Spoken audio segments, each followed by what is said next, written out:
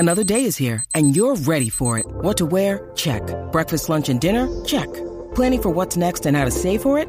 That's where Bank of America can help. For your financial to-dos, Bank of America has experts ready to help get you closer to your goals. Get started at one of our local financial centers or 24/7 in our mobile banking app. Find a location near you at bankofamerica.com/talktous. What would you like the power to do? Mobile banking requires downloading the app and is only available for select devices. Message and data rates may apply. Bank of America NA, member FDIC. Dungeon Crawler Network presents Tales of Tamriel.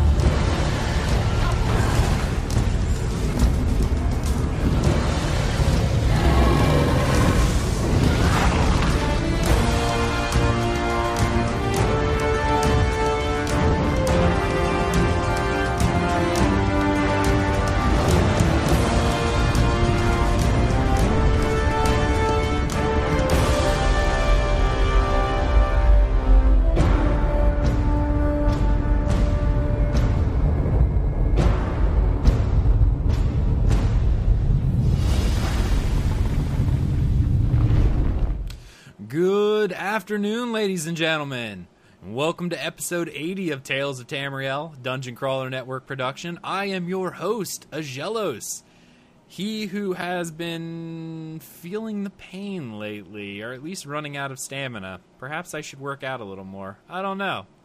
It's rough. It's a rough life. And also joining me, the man who is now finally back, I guess. The head has not swollen as much now, and he's back to normal size. But we missed him. Esteldian, how are you? I'm good. It's great to be back after listening to you ladies crying to your gin a couple of episodes ago. It seemed a good idea for me to return. That was mead, sir. Mead. Yeah, whatever. Sound like gin and God knows what else. Well, you never know. Whatever. It happens, okay? It happens. All right. Also joining us, we got Setsua. How are you doing, Setsua? I'm doing great, man. How are you doing today? Awesome. Getting ready to talk some Elder Scrolls.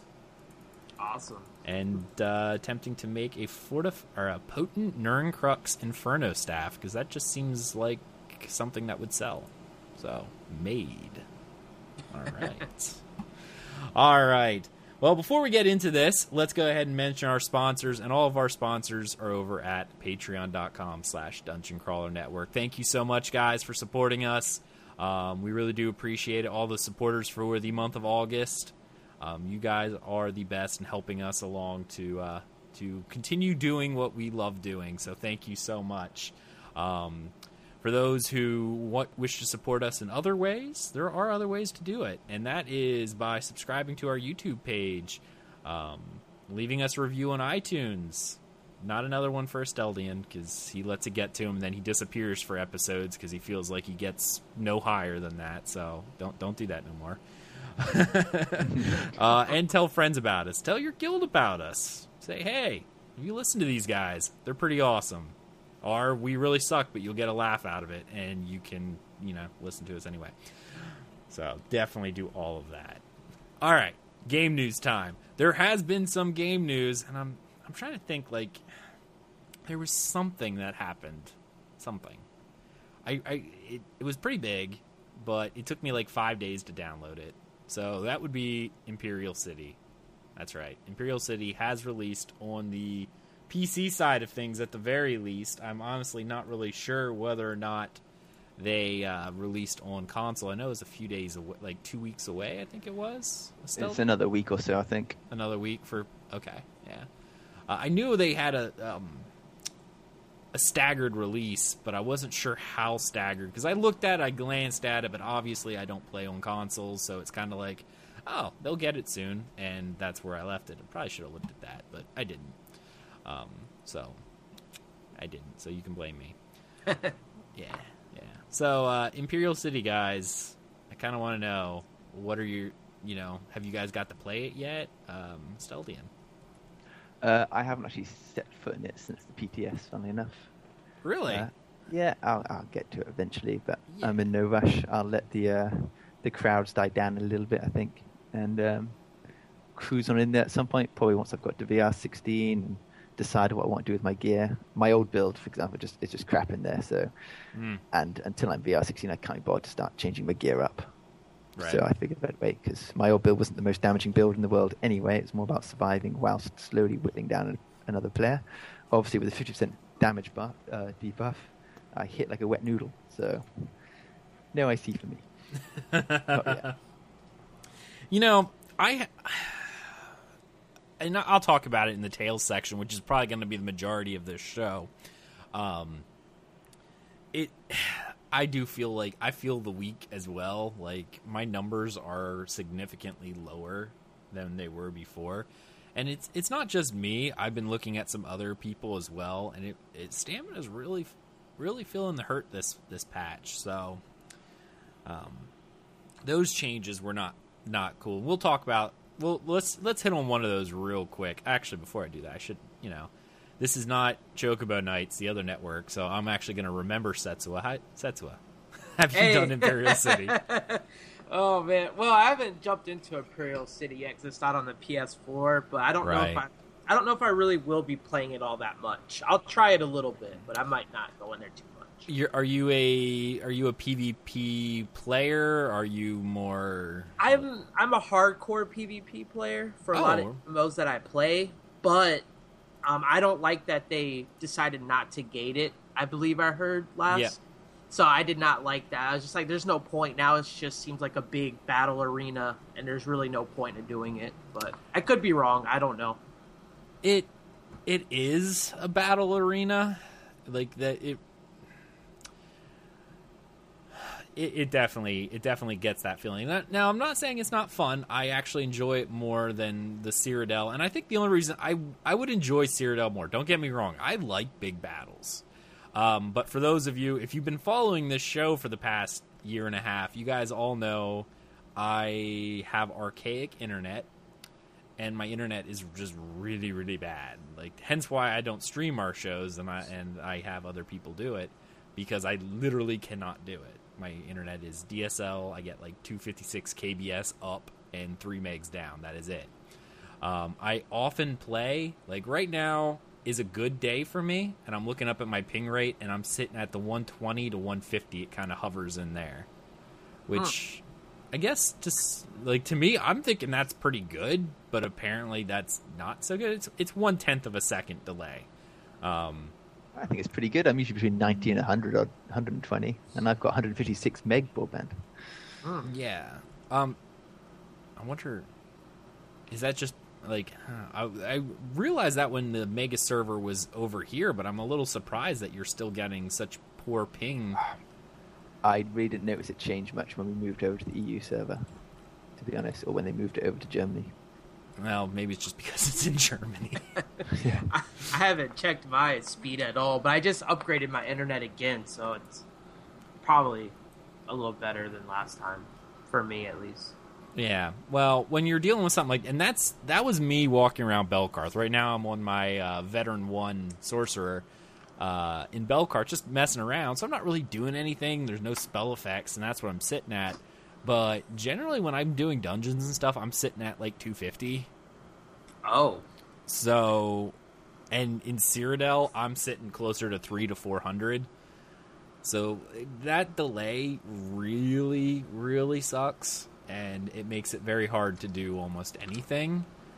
So I tend not to hang out overly long in those areas, just due to the fact that, because of that.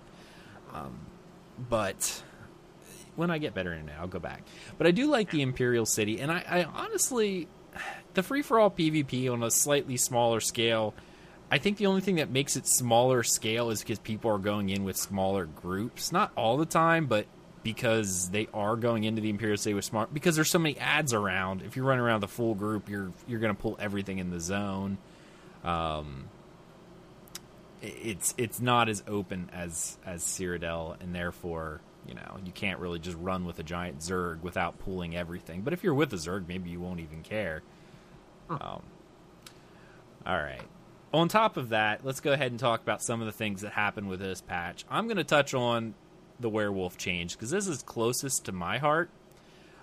I honestly thought it was a good change, because... Well, let me rephrase this. Unlike how it was before. Vampire, you had the fire buff all the time, or debuff all the time. Werewolf, only when you were actually transformed into a werewolf. So you actually got the benefits of werewolf, which was the 15% stamina regeneration, for just having it. So even if you weren't going to use werewolf, you just picked it up because you could. And it's like, it's a free 15% stamina regeneration. Why wouldn't you, right? That has since been changed, and the vampire's been changed too. You actually have to have an ability on your bar to get the passives. But for vampire, it's not as big of a deal because the things that you're changing or you're putting up are like you might lose one bar. Werewolf doesn't have anything other than ultimates, so you're having to lose an ult. And as a stamina player, let's face it, as a stamina player, what are you probably going to want for your ultimate? And that's Flawless Dawnbreaker for the extra, 8% damage? Yeah. It just doesn't make sense to not do that. Like, you're losing 8% to have Werewolf, but it doesn't really provide you with much else. Steldian, what are your thoughts, sir? Yeah, I think it was poorly thought out. I would have rather they said you took the poison damage all the time and then you get the buff all the time as well. Or, as I've mentioned before, put a passive on the ultimate for Werewolf that says 4 or 6% increase to your damage so that it's at least comparable to Flawless Dawnbreaker, so that a stamina user might actually want to use the Werewolf ultimate. The Werewolf ultimate's a lot of fun too, actually, and it can put out significant amount of damage. It's actually kind of surprising. I think if I remember correctly on Tamriel Foundry, I was trying to read Alcast from Hodor over on the EU side has been playing around with Werewolf as an actual using the ultimate, but I'm not sure how far along he got with that. But yeah. Obviously, Veteran Rank 16 is out. I don't know about you guys, but I'm sure, Esteldian, when you logged in, you probably got bumped all the way to 15. I had to do one quest to flag myself, and then I got bumped up, so... Yeah, I had to pick a lock or kill a random mob. Just had to get just a little experience. Yeah, just one away, I think it was. Literally one. Yeah, it wasn't much at all. So yeah, I immediately got VR 15, which was awesome. That actually surprised me. I was quite pleased by that. I thought they were going to put you right back to the beginning of 14 and make you work all the way up to 15. I actually kind of did too, to be honest. I really did. So, they didn't. So, Veteran Rank 16 came out, as well as, obviously, the Imperial City. I actually really liked the look of the Imperial City. The scale of it is pretty amazing, to be honest. Like, it's... Oh! KDR Mickey, hey, he's in the chat room. Awesome. Oh, wow, that's awesome. Yeah. Yeah, I've been watching the chat room for a little bit.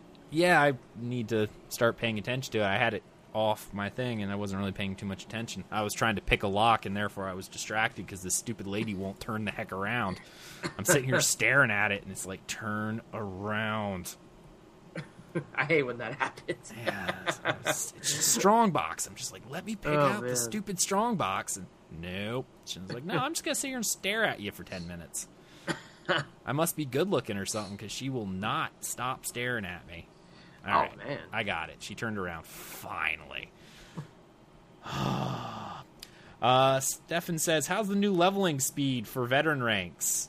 I'm not VR 16 yet. All right, I literally only was playing a little bit yesterday and a little bit this morning. I mean, maybe a couple, I'll say probably about 5 or 6 hours tops, and I'm already 60% into the level. Now, I wasn't grinding. I wasn't doing anything of note. I was spending a lot of time messing with my build, dying in Imperial City.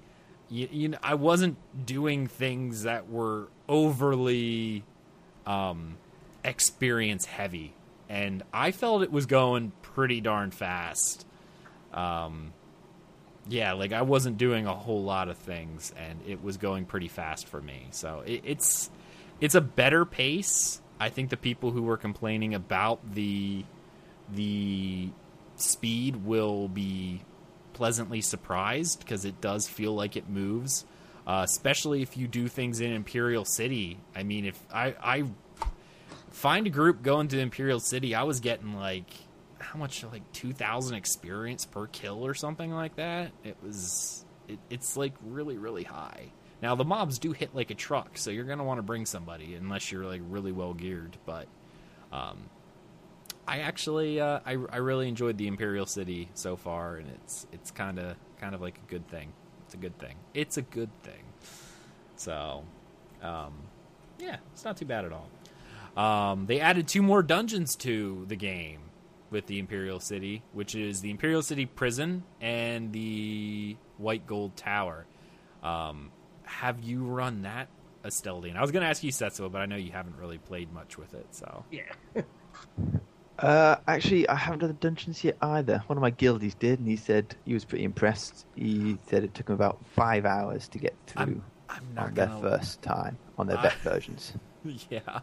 Now, again, I don't know if there's going to be a lot of difference in terms of the vet 14 to 16 gear. I don't know if the difference when you add that gear is going to be that much to be worthwhile. But I went in the other day with a vet 16 healer, a vet 15 tank, vet 15 and 2 vet 15 DPS, myself and one other. And I'm not going to lie, we were getting wrecked. We actually scaled it down to VR1 and still couldn't beat some of the bosses because they were just... It's not really a joke. It's kind of pushover, you know. And again, my build's probably not optimal, but I was still doing, I think, in those dungeons somewhere in the 9 to 10k range, which is lower, but should be enough to do a dungeon, right? Well, my guildie is part of one of the high-end guilds, and one of their teammates was from Hodor, and so they had a proper high-end team. And as I say, it took about 5 hours and 30 or so repair kits to get through. So I guess it's kind of like doing back when Vet DSA came out for the first time.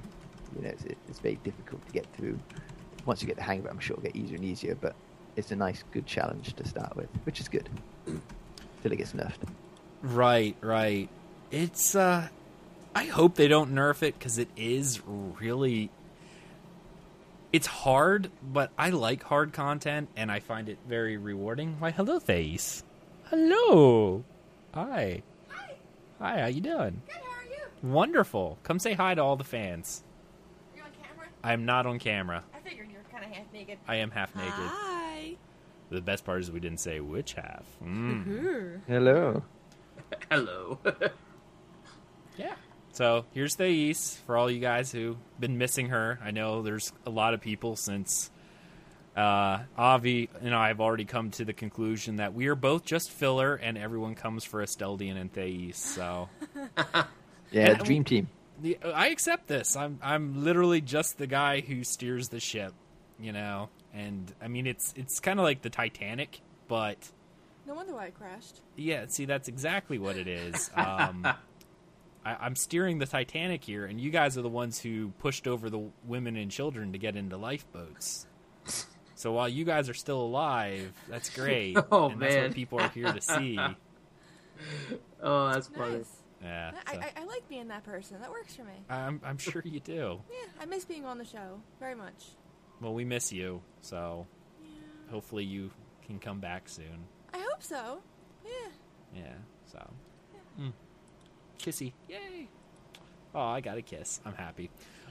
We were just talking about Imperial City dungeons and how they are almost Too hard. insanely difficult. I was running with Kilted Piper and 2 other of his guildies from, I believe it's Gastoish. I think that's how it's pronounced. Really huge gaming community. I think they're mostly PvP focused, but still, they were a couple of cool people. So it's actually hard content then. It's pretty difficult, yeah. Again, we were only VR 15. I don't know if there's going to be a big power scale gap when we hit 16. If we get all 16 gear in, there may be a big power gap. I don't know yet. but it was difficult, and Esteldine was mentioning that buddy of his who was with some pretty high-end like raid people were saying it took like 30 repair kits and like 5 hours to down it. I even had to buy repair kits and send them over to him so he could use them in the dungeon. Outside support. That's really exciting. I wish I was max VR rank so I could try it out. It's what's really funny is the thing is it was that difficult for us. We were in there for quite a while too. We downed like one boss and we did it at VR like 15 and then we're like no, the trash was just murdering us. So we're like, let's scale it down to VR 1. And we still were getting wrecked. Is that when I asked you if you were busy and you looked at me like someone shoved a javelin in your face? Pretty much. All right. I was in great distress. Yeah. I just backed away slowly. Now I understand why. It was pretty difficult. Like, and that's a good. It definitely is a good thing. The game needs it. The game definitely needs something that is going to hold players, make them stay. Difficult content. It's things that they need. That's. I'm glad to hear that. Hopefully and they don't nerf it. It has decent gear in it as well. It has what gear? Decent gear. The actual only gear worth wearing really is from the dungeons. Yeah. Oh, and that's actually something else. Let's go ahead and roll right into that. They added new gear into the game. Obviously, they had, what was it, like 20 some odd sets or something like that? Nice. Yeah. Some of them you have to get from Imperial City, which is sort of quasi PvP. It's open world PvP, so you can get ganked and they can steal your stones. So I'll cry pretty much. It's actually not that bad. From between Saturday and today, I've spent a few hours in there, just not really doing much. It's not like I was really running with groups. I was solo most of the time, which is probably not optimal. And I still walked away with 2k stones. A VR 16 piece is 10k. But to be honest, I mean, that's not too bad. I earned essentially in maybe 5 hours of game time, of not even really difficult game time, I earned 1/5 of a piece. Look back at our rating days, that actually isn't that much of a time commitment if you think about it. Maybe tomorrow we can try. Ooh. Yeah. Well, now I'm aroused. Hello, Khajiit. Wow, that's it doesn't take much, does it? No, Nope. I'm very much a fetish for killing Daedra. Well, You want to grab Lucky your Khajiit? lucky you're half naked from the waist down then, eh? Drop your underpants and cap on across the room. same thing happens to me, but with killing elves. Well, I'm fine with killing elves as well. Yeah. Except for the Dunmer, because they're awesome. They are awesome. They are. They're the only ones that are acceptable. The rest of them, nope. And Khajiit, nope. I love Khajiit. They're hilarious, especially Razandar. He cracks me up, and he is like the best. All right. Well, thank you for stopping by there, Thais. You're welcome. It was fun. Take your Khajiit. I will take him. Khajiit with me. Take him. Give him kisses. Bye, guys. Bye. Oh, that was nice. I like it. Gear. New item sets that were added. Let's talk a little bit about those. Well, we were talking a little bit before this, and again, I'm coming at this from the aspect of a stamina DPS Templar, okay? Most of the Telvar sets for me, at least even from what a lot of other, not just me, a lot of other high-end people who do a lot of theory crafting are saying there's just really nothing there. I think as of right now, and again, it's early, but I will say, like, one person I follow in Tamriel Foundry, you should follow him, Alcast. If you're into damaging melee Templars, he's amazing. He has a great guide. It's called, let me pull it up here because I have it. It's called it's Jabs Mania. Jabs Mania. And I'm actually going to put that in the notes so I don't forget to actually post it. Because I always say sometimes I'm going to post stuff, and if I don't put it in the notes, because I look at the notes the next day when I'm working on getting the show notes ready, and if it's not there, I forget about it. So there we go. It's in the notes. Excellent. This was the build that I was following almost exclusively for my damage Templar, except for I used two-handed instead of dual-wield. Dual-wield was better, but even Alcast was saying it's not much of a difference. If you want absolute top, you can go dual-wield, but I actually now have dual-wield on my bar too, so I just got rid of that stupid bow. But they actually buffed bow now too, just as I get rid of it. You know what I'm saying? Sucks. Yeah, so it looks like for me, like my best in slot gear is actually going to turn out to be almost all crafted pieces, with the exception of the jewelry that's not even part of a set. It's that new jewelry that was added that just has raw stats. Esteldian, I know you were looking at it too. Are you looking at any of the new pieces from Imperial City, even crafted? Well, I don't know the crafted ones, but from what I've seen, the dungeon ones are where it's at. There are some very good ones to get. You've got the Oversurge or something overcharge set, which is basically a new martial knowledge. Yeah. So that's out there. But I know people complaining that everyone talks about how, this is a PvP, forcing PvEers to PvP, the IC, blah, blah, blah. And then the PvPers have pointed out, yeah, but the Telvar Stone gear is pretty crap. So if any PvPer wants to be competitive, they're forced to do PvE to get the dungeon gear, which is all bind on pickup as well, just to make it worse. Yes, you can't even. At least before, if you really think about it, at least before, my best in slot set was the. Oh crap! I was just talking about it. Ravaging, thank you. And I spent like $500,000 on all those pieces, but Zos, in their infinite wisdom, I don't know why they decided not to update those sets, so they're not going to VR 16. So it looks like I'm sticking with the crafted at this point, which, in my defense, is easy for me because it's cheap. It's just farming the mats, which I have bumloads of, except for the new materials. But I've been getting drops from Imperial City that I've been breaking down. I should be able to craft VR 16 stuff fairly quickly. I mean, it's not going to take me a lot of time to do this thing. So I don't know. I like that they added more sets, but I really wish they would have just brought every single set in the game up to VR 16. Like, every single one should have been, even ones from older ones should have been dropped in dungeons. Yeah, but at the same time, their argument for VR 16 in the first place is they reckon that this is an easier way to kind of reset the gear for when they finally get rid of VR ranks, if they ever do. So I guess if they made the old gear VR 16 as well, that would kind of defeat the point of slowly trying to phase things out and start again, as it were. So I can see why they're not doing it up to 16, because I guess that's their reason. Because if they made it 16, as I say, then that's not resetting the gear sets at all, is it? It's just carrying on as business as usual. So by leaving them out, eventually, once you get VR 18, which is bound to come, by that point, all the old gear's gone. Only everything new is worth having, and therefore that gear is kind of the default level 50 gear, as it were, once you get rid of VR ranks. Yeah, but shouldn't all the pieces just be default level 50 gear? Well, I mean, I didn't know why they didn't do it that way, but they did say the complications of trying to change it from the VR 14 version to the VR 1 version, etc. Well, if you sort of wait long enough, that stuff really does become obsolete anyway. But we'll see. That's my assumption is why they're not doing it anyway. Right. I don't know. It's method to their madness. I honestly think they just ran out of time and were like, we're adding all these new sets. Let's just forget the other ones. It's sort of like their excuse for not bringing Trials up to VR 16. What was their excuse? The guys who would bring it up are off doing something else. We just don't have anyone to do it. I honestly feel like they're just like, you know what? We got 20. We're done, kind of deal.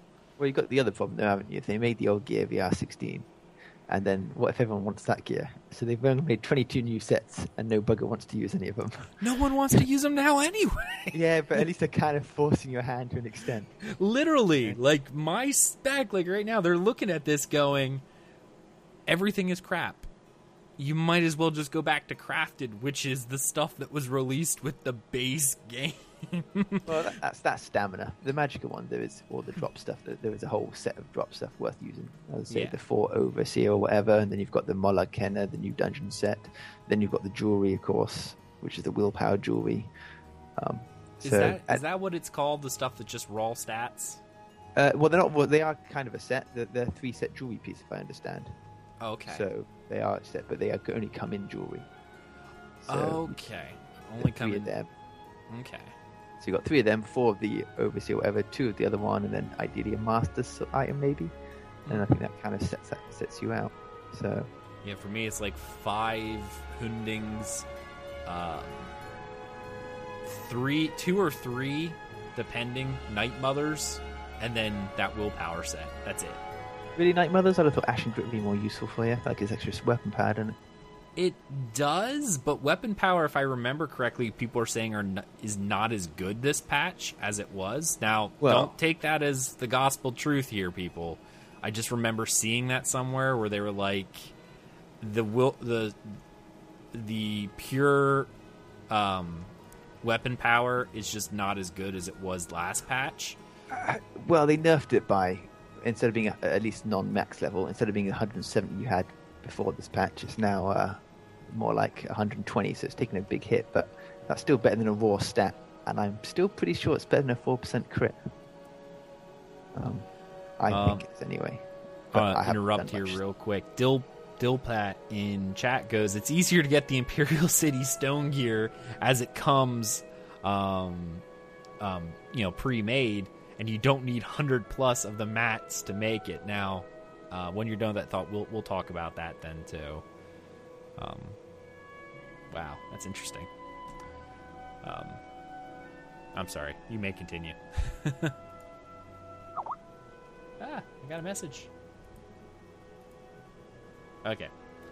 All right, well, let's go ahead and talk about that. That's another thing that it's kind of surprising, but I understand why they're doing it. The gear that's been added, the crafted gear for the new Veteran Rank 16, they added a new item into the game in order to actually craft, but there's no way to farm it outside of breaking down materials.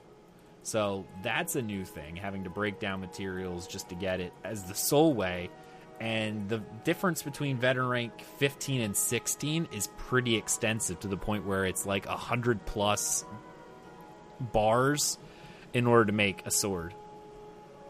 Is that a little crazy or not?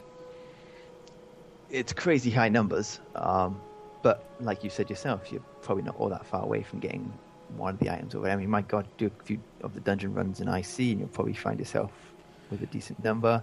You got the I'd use stone. I'm not using any Tailbar stones to buy any, but you could use them as well. Mm-hmm. So it's a ridiculous leap. I'm most interested in the fact that they have made it that it's not farmable, because I think that would be a great first step towards what I'd like to see, which is eventually certain bits only being obtained from raids, and therefore that's how you get yourself crafting, being able to do top-end game gear, because it comes from doing top-end game stuff to get the ingredients to do so, which I'd like to see happen, because that's the only way you can keep crafting relevant in terms of, hey, I want the best in slot crafted. That's fine, but you need the end game to still have a point. So if you can get some crafting material from the end game to then make these special items, then everyone's happy. Raiders have to raid to get the stuff, crafters are needed to make the stuff. So the fact that it's now only from drops could well signal that they're going that way. I could be being a bit optimistic, but I'd like to see it do that. QGN's in chat. Hey guys, thank you so much for coming out. Also, Dillflat says it's only stuff in IC that drops, so you can't go to Stone Falls and grab all the gear in the shops there, but you can buy the mats with Telvar.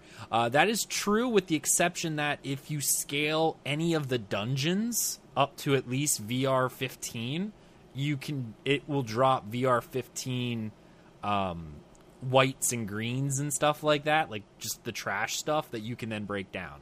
Only from the bosses, though. In the old world dungeons, it's only the bosses. There's a big stink about that. Yeah, bosses. It's the only time where I'm hoping I don't get that special named item that's a purple.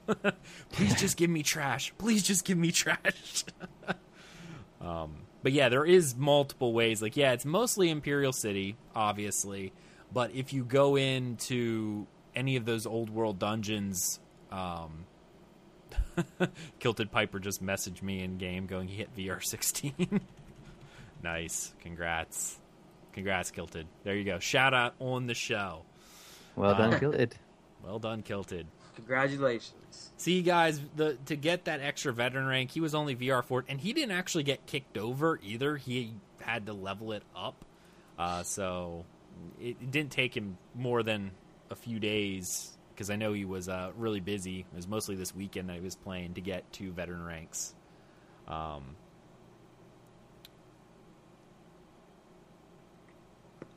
Yep.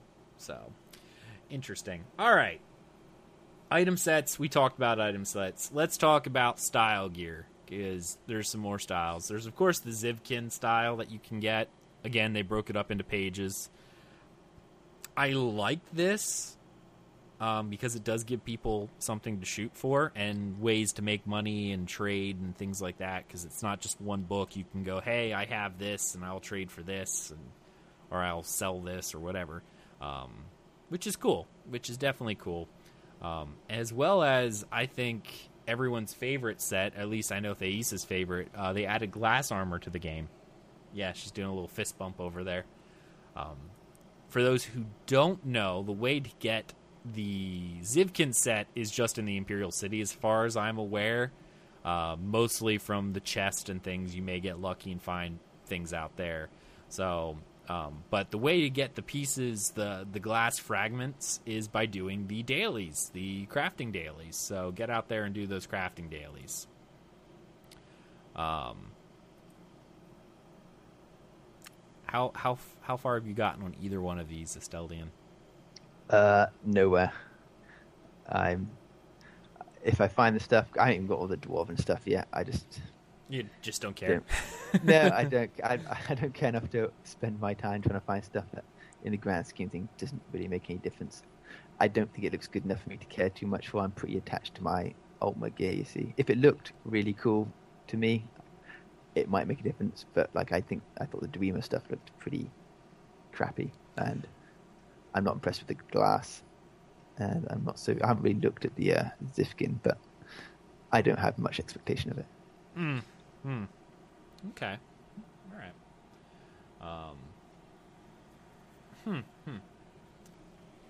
Right. Okay. Obviously, new achievements and collectibles have been added to the game, which are a plus for me. And I am going to say something that I will go back and I will eat my words here for a little bit. So everyone get ready.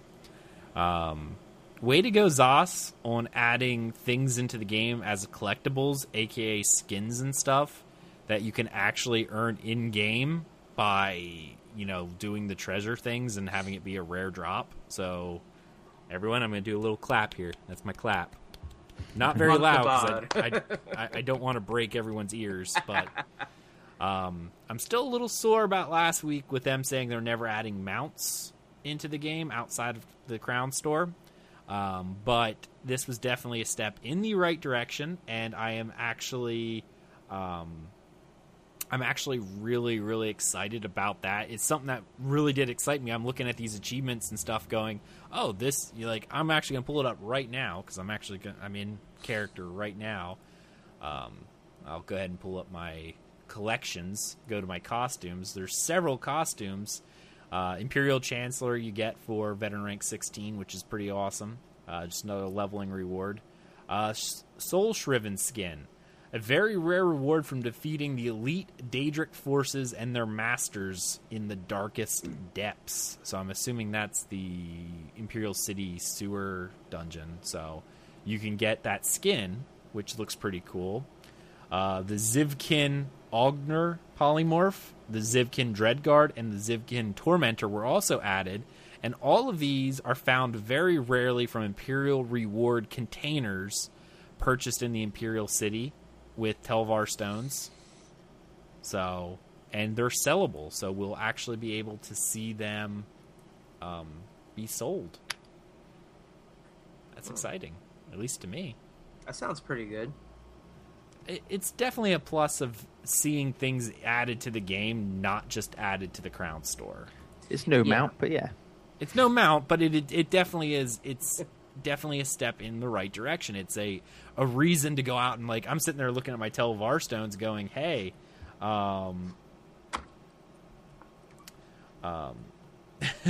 hey, Obi's in chat. Hey, Obi, how you doing, man?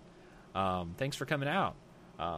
Quest Gaming says, going through dungeon feels unrewarding gear-wise without using the Undaunted daily quest.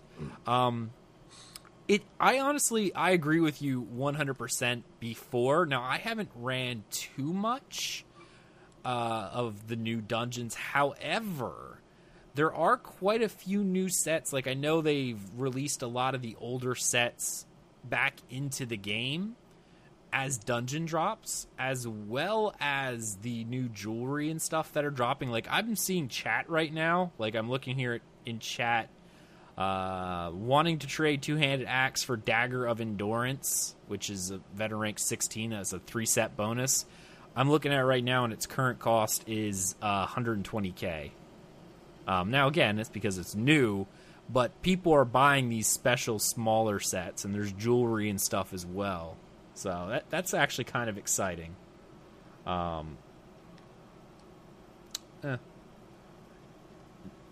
It's hard to tell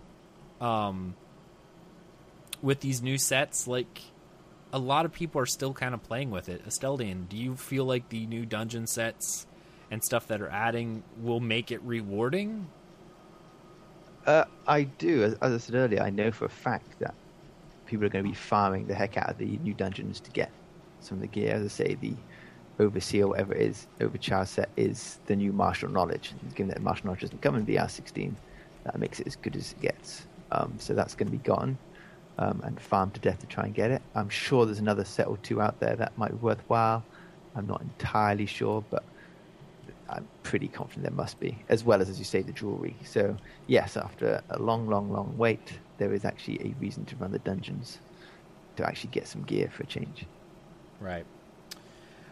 I'm hopeful. Like, I really am hopeful. Like, I'm thinking that those jewelry sets, at the very least, should have a fairly good value added to them, just because of the fact that they don't require anything special. And let's face it, at the very least, gearing up players will want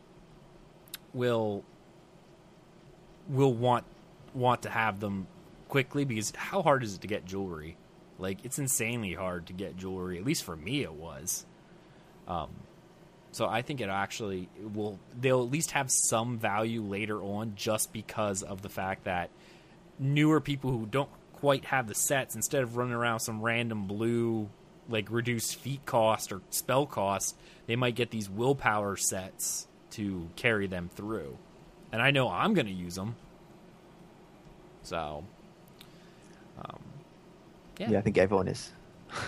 Yeah, I unless you had a set that's really, really good, or that uses, like, for me, once upon a time, that was the Ravaging set, but since it's not going up to VR16, now I'm sitting here looking at my jewelry slots. I had 3 Ravaging pieces in there going, now what am I going to do with them? Well, I think one of the problems is that the new set might be the be-all for every single role there is out there, which is a bit of a shame, because it means everything's all like, oh, everyone wants the same set. We like a bit of variety. But yeah. And I'll take it still. Dilfat in chat says, jewelry sets will always cost the most. And I honestly think that's because it's because you can't craft jewelry yet. So, like, for me, it was one of those things, like, when I was trying to save for the Ravager, it's like, okay, I'm planning on saving for this Ravager set, but until I get it, I can use a crafted something up until then. And that kind of drove the cost. And I think a lot of people looked at it going, why would I want to spend 200,000 gold on a piece when it does give me a little bit more DPS, but not, does that mean a lot to me if I'm not doing the high-end content, if I'm only running, like, dungeons or something like that? Do I really want to spend that much? Do I even care? But jewelry sets obviously will be something I think will definitely sell, because you can't craft them, and people will get sick and tired of looking at that reduced feat cost, emerald reduced feat cost ring of awesome that is junk. So I don't know. That's my thoughts. All right. Before we move on to anything, anyone else have anything else they want to mention about that before we go forward? Nope. Okay. Yeah, Warlock ring, man. Oh, I remember getting Warlock rings back when the game came out. It didn't matter what level it was. You just looked at that and went, cha-ching. Like, it didn't even matter. Did not even matter what level it was. It would sell. I think I was selling like level 27 Warlock rings, and people were buying them for like 10K. Oh, man. It's like, really? Okay. All right, here you go. Man, I miss those days. Those were good. Those were good days. Obviously, they did a lot of changes to Cyrodiil, including some of the new campaign changes, such as Azura's Star. Ownership of keeps, resources, Elder Scrolls, and Outposts will generate 1 point per scoring cycle, last 30 days. Blackwater Blade is the non-veteran that has the standard keeps, resources, Elder Scrolls will generate points. Chillrend keeps, outposts, and resources generate 0 points. Only ownership of Elder Scrolls generate points. Hatteras keeps, outposts, and Elder Scrolls will generate 0 points. Ownership of resources is what generates points in that campaign. And Thornblade, resources, outposts, and Elder Scrolls will generate 0 points. Ownership of keeps generate points in Thornblade. So that's interesting. They don't even have everything in here, because I think which one am I part of? I joined up. No, I am Thornblade. Okay. Oh. I was like, I thought they don't have True Flame. That was the one that I was thinking of. I think I'm still on Blackwater. Well, if you're doing non-vet, but I'm not non-vet, so. Oh, okay. I thought, okay. Yeah, if you're not a veteran rank character, that's kind of where you want to be. Different scoring rules. It'll change the meta of gameplay, obviously, depending on which one you're in. If resources are how you score points, the big Zergs are probably going to break up because you can hit more. You need less people to take those, and you can get more by breaking up into smaller parties.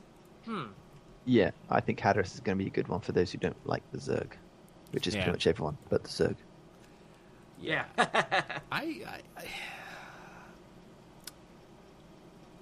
It's interesting. I like the different scoring, and I honestly think that what they'll do is they'll probably try this for a couple months, a few cycles of the campaign, just to see how it takes.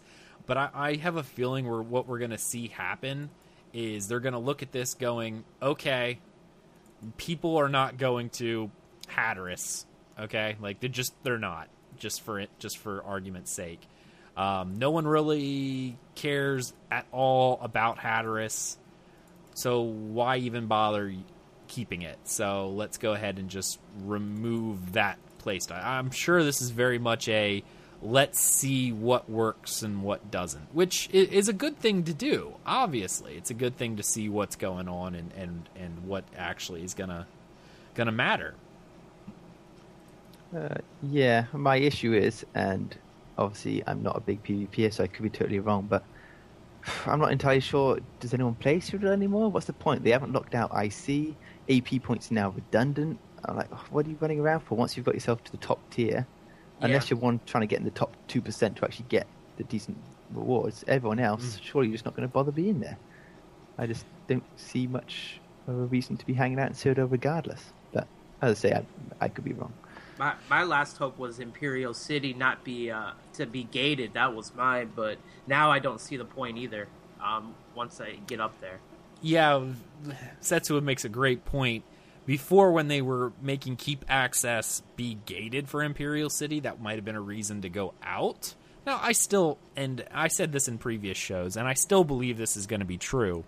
The real PvPers, or at least the people who are interested in getting the good rewards, doing the AP grind, etc., etc., etc., are going to tire of Imperial City. Because let's face it, it's smaller groups. You may get some kills in there, but it's not going to be the AP farm to rank up and do all of that kind of stuff that the Imperial, or that the mainland offers.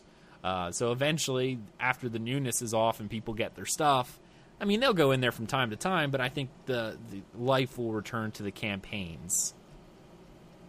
Let's see here. I just pulled that up, and now Quest Gaming. Do you guys think zerging is a problem? Seems like right now, if you're not in a group or zerging, you're not getting Telvar stones.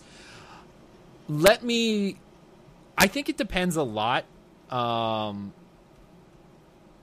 it depends a lot on what the population is. I'm part of Thornblade, and when I was running around, now given I was running around at really odd times, like even for me it was odd, like why am I still awake kind of odd times. And there were small groups. I think the biggest group of Aldmari Dominion that was running around was a group of 5.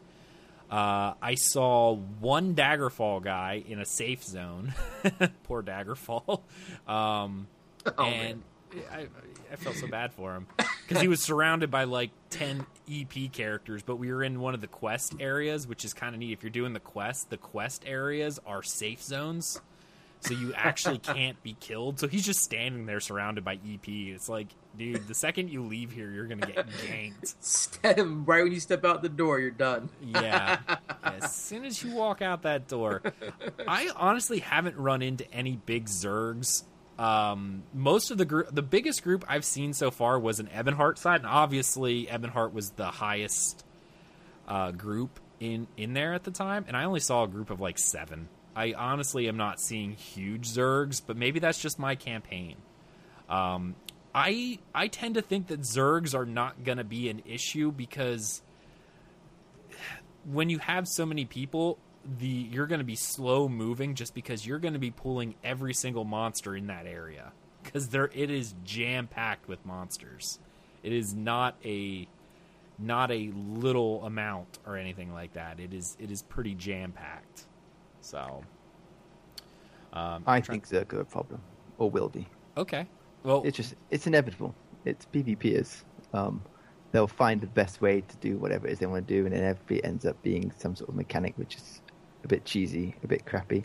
And it's not just it's competitive gamers, I should say, because actually PvEs are the same. You find them something they can do a bit dodgy in the PvE land, and that's what they do. It doesn't matter. It's not fun. It's effective. And that's exactly why you see the Zergs everywhere. And I know everyone blames Zoss saying they should sort it out, but, well, it's a losing battle. Even if they find a way to sort it out, they'll find another way to kind of ruin the idea of an actual PvP combat. It's just the way it is. It has been all the time. People find a way. No one enjoys running around 30 people, running around spamming AoE, surely. But they do it because it's really effective. And so you make it not effective, they'll find something else which is also equally crap, but really effective. So it'll be there. Okay. Dilfat in chat says, regarding, we should just think regarding IC, it's their first DLC, and if they're bringing out quarterly, we can hope that they learn from their mistakes. I think for what it is, I think Imperial City is really good. Like, I really do. I will say, I find Imperial City to be really good for what it is. I'm a PvEer, so take that into regard. This DLC is not directly aimed towards me, but it's fun for what it is. It really is. I like the open world, running around killing monsters, that little bit of extra danger. Maybe I feel a little better because of the campaign that I'm on right now, because I may run across people. I feel like to be effective, you should be in a group of at least one other. You should be duoing or greater. Solo is obviously probably not the best idea, not just for the fact that you can get ganked very easily, but the mobs do hit really, really hard. And they're often grouped up in groups of like 3. So it's very, very difficult in there still. My experience on the PTS was the mobs kind of felt like, you remember the old days of vet ranks before they went and nerfed the hell out of them? That's a perfect analogy. It really does feel like pre-nerf vet ranks in there. Like they hit like a truck. They come in packs. It's rough. It really is rough. But as for what Dilfat was saying, including that, QGN was mentioning about whether or not they keep up with their quarterly. I'm going to say this, and it might be a little negative. ZOS has not had a good track record with keeping their promises with update releases. Let's just face it, they haven't. Is quarterly possible? Yeah, they probably do it. My biggest fear is not that they'll give up the quarterly release. I think they'll do that. But in my eyes, what is going to make up a quarterly release for them? Like Orsinium, the next one coming up, I'm excited for. All right, like, because that feels like a DLC. I appreciate it. The next two, I'm kind of worried about because it's Thieves Guild and Dark Brotherhood. Now, Thieves Guild and Dark Brotherhood are obviously some of the most popular things in the game, but is it just going to be a skill line and maybe a storyline quest? Does that a good DLC make? I don't think so. Yeah, that's my concern. Yeah, like, they're going to market as DLC, like, hey, here's your DLC. Oh, it's a skill line, you know, one skill line, kind of like Legerdemain, and one quest line to tell you the story. Well, let's face it, if you skip text, that 3-month wait will give you maybe 10 hours of content. That's my fear. Not that they'll stop the 3-month cadence, but that they'll lower what their DLC is going to be to something that's like, is this really worth a DLC? I mean, Guild Wars 2 technically updated their game every 2 weeks, but it was a living story quest that took 30 minutes to beat. So, I don't know.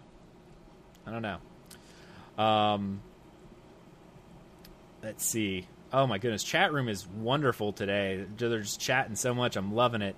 Obi goes, Ag, I'm very unhappy with stamina changes. Yeah, I feel really weak. Dilfat, it feels like they push you towards magic if you want to DPS and only stam if you're tanking. That's how I feel. I tried to stam run, but the stam versus magic is very hard in PvP, and you can't block as you move. Nightblade and Sorcerers can easily get away easily versus Stam, DK, or Temp being punished for dodge rolls and blocking. Yeah. I'm going to agree with you guys 100%.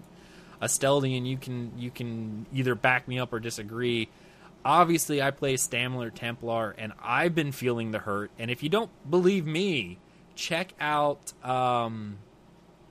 like I said, Jabs Mania, the conversations going on for the Templar stamina DPS is, even from the guy who is one of the top in the world going, I'm feeling a huge DPS decrease. I'm not having the sustain I once had. It does feel like we're getting pushed back towards the Magicka. Like, that seems to be the common thread. At least for me, as I was telling Asteldian before the show, I now have enough points that I have all 3 magic lines updated. So I will end up probably having a Magicka build ready to play with. So, yeah. I don't know. All right. I don't stamina tank, by the way. so stamina is really redundant for me because I Magicka that as well. Huh? So there could well be no point in going stamina at all, which works for me because I'm more Magicka anyway. Right. So you're the one person who's not feeling it that much. I can see that. Last thing I want to touch on before we move on, Setsuo, feel free to jump in here whenever you feel the need. All right. I don't want you to feel like neglected, but I know some of this stuff you can't do yet just due to the fact that it's not on PS4 yet. So we're trying to move through this. The last thing I really want to touch on was the changes that they made to the rewards for the Imperial City, or not Imperial City, but for the, why am I drawing a blank? The end of campaign rewards. And I'm going to touch on the 30 days. The 7-day campaigns are obviously less, so pretty much take what you get in the 30-day and third it. They actually provided a nice little spreadsheet if you want to look it up.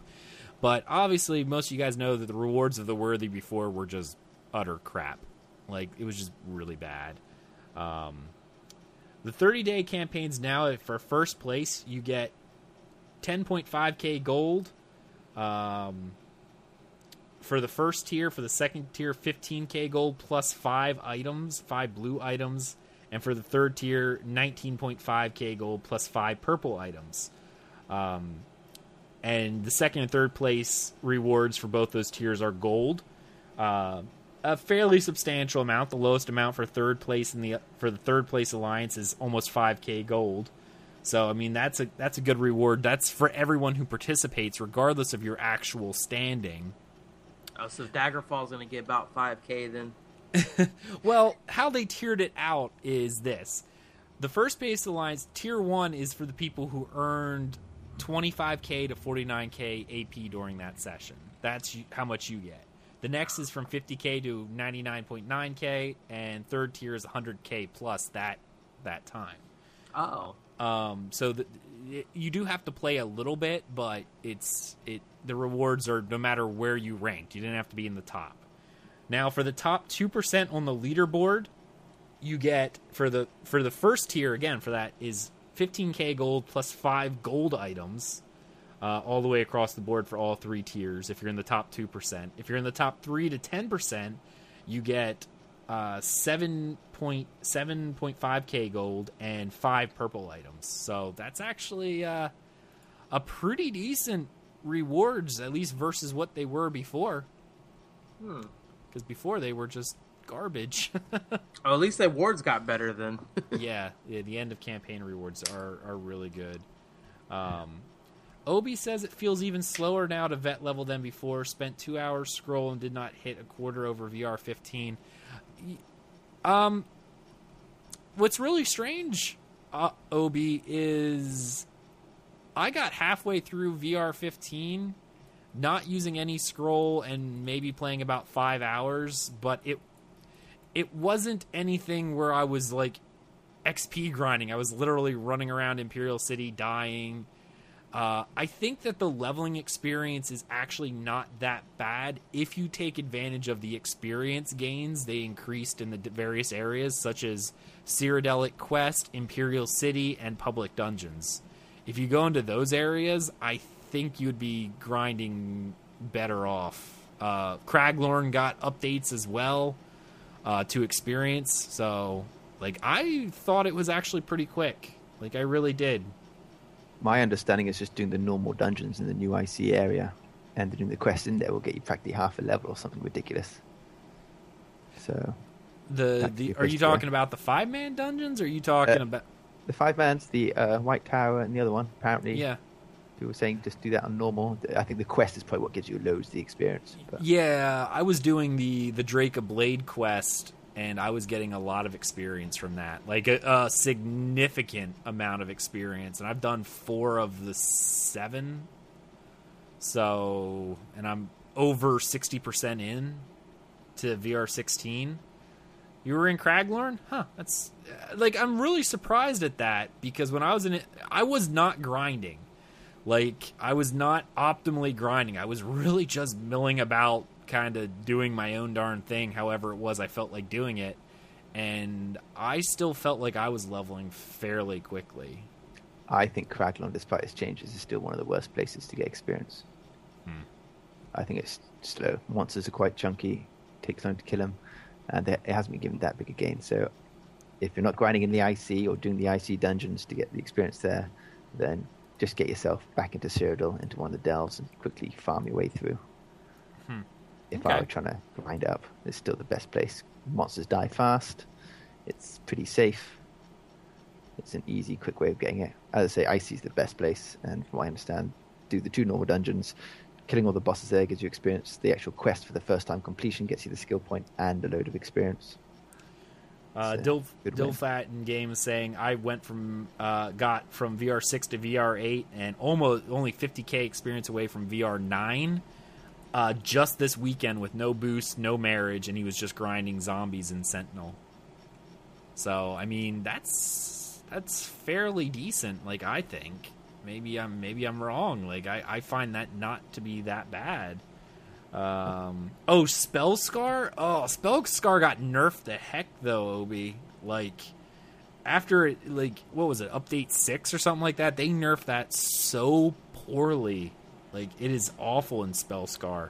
Yeah, and all they've increased in Craglorn really is the experience gains for the quests. So if you're not doing the quests... Yeah, quest in the public area, or the dungeons, the delves and stuff. Yeah.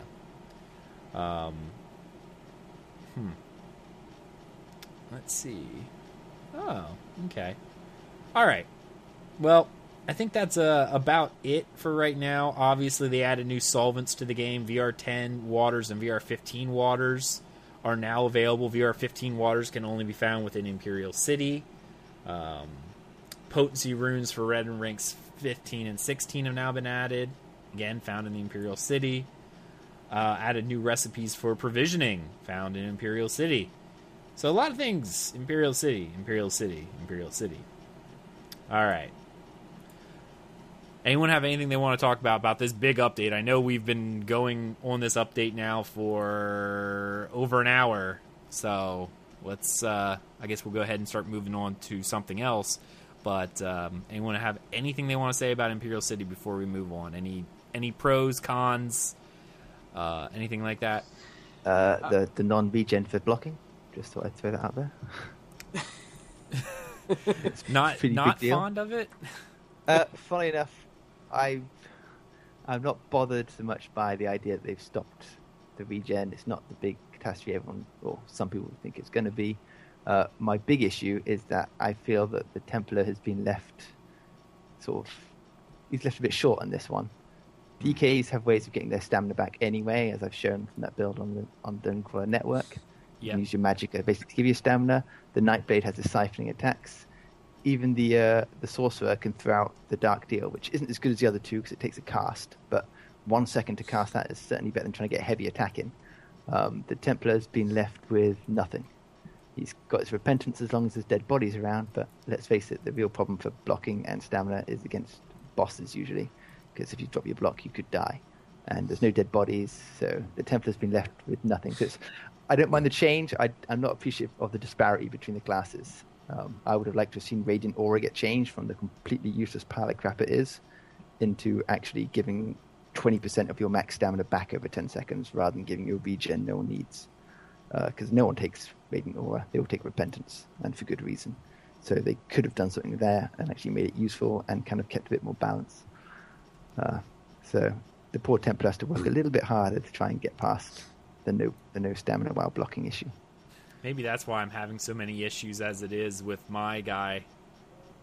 It really sucks for you stamina DPS because, like someone pointed out earlier, well, usually when you're fighting, you do have to block sometimes. You can't afford to not be regenerating your stamina. You already blow through it really fast. You don't need to be blocking and losing it from the block, losing it from no regen.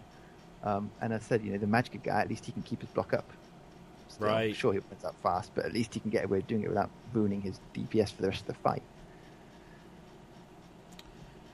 Yeah, it is, and Dilfat says in chat, Templars require you to have a dropped enemy to get back a resource with Repentance. I need to get Resource Battle. I'm now a heavy potion drinker, and it's starting to become a problem. It is very much a problem, because I feel the same way. I found the best way to do it as tank is what you do is you let your teammates die and then Repentance them. It's fine, you get stamina going all day long. I like that. Just let the teammates die. But even so, if you're a stamina Templar, let's face it, your Repentance is based off Magicka, so it actually doesn't do that much for you, to be honest. No, it's been changed now. That shouldn't be the case. And if it is, it's a bug. They did say they've changed it to be your max stat now. I've actually not had much of a change. Like, it feels like I'm only getting a couple hundred. Not much at all. Not much at all. Like, it feels really, really low for me. So maybe it is a bug. Yeah, Dill, I'm feeling that too, because I'm two-hand dual-wield DPS, and I'm definitely feeling the burn, but not in a good way. So, like, it really does hurt. Like, I'm really in the pain right now, so I don't know. But, alright. Let's go ahead and move off of the Imperial City. Let's go ahead and talk about more Crown Star items, because that's what we got. I actually have 2 notes in here, obviously, because they've added more Crown Store items since, including such things as, and since I have it up here right now, I might as well take a look at it. They have added the Daedrat, the Mind-Shriven Horse, as well as the bag upgrades, so you can buy like 10 slots at a time. They've added new costumes, including the Soul Shriven pack. And there was something else in here, too. Well, we talked about the Nedic armor before. Yeah. And that's about it. So Daedrat, that's it. So that's what they added. More of those things. I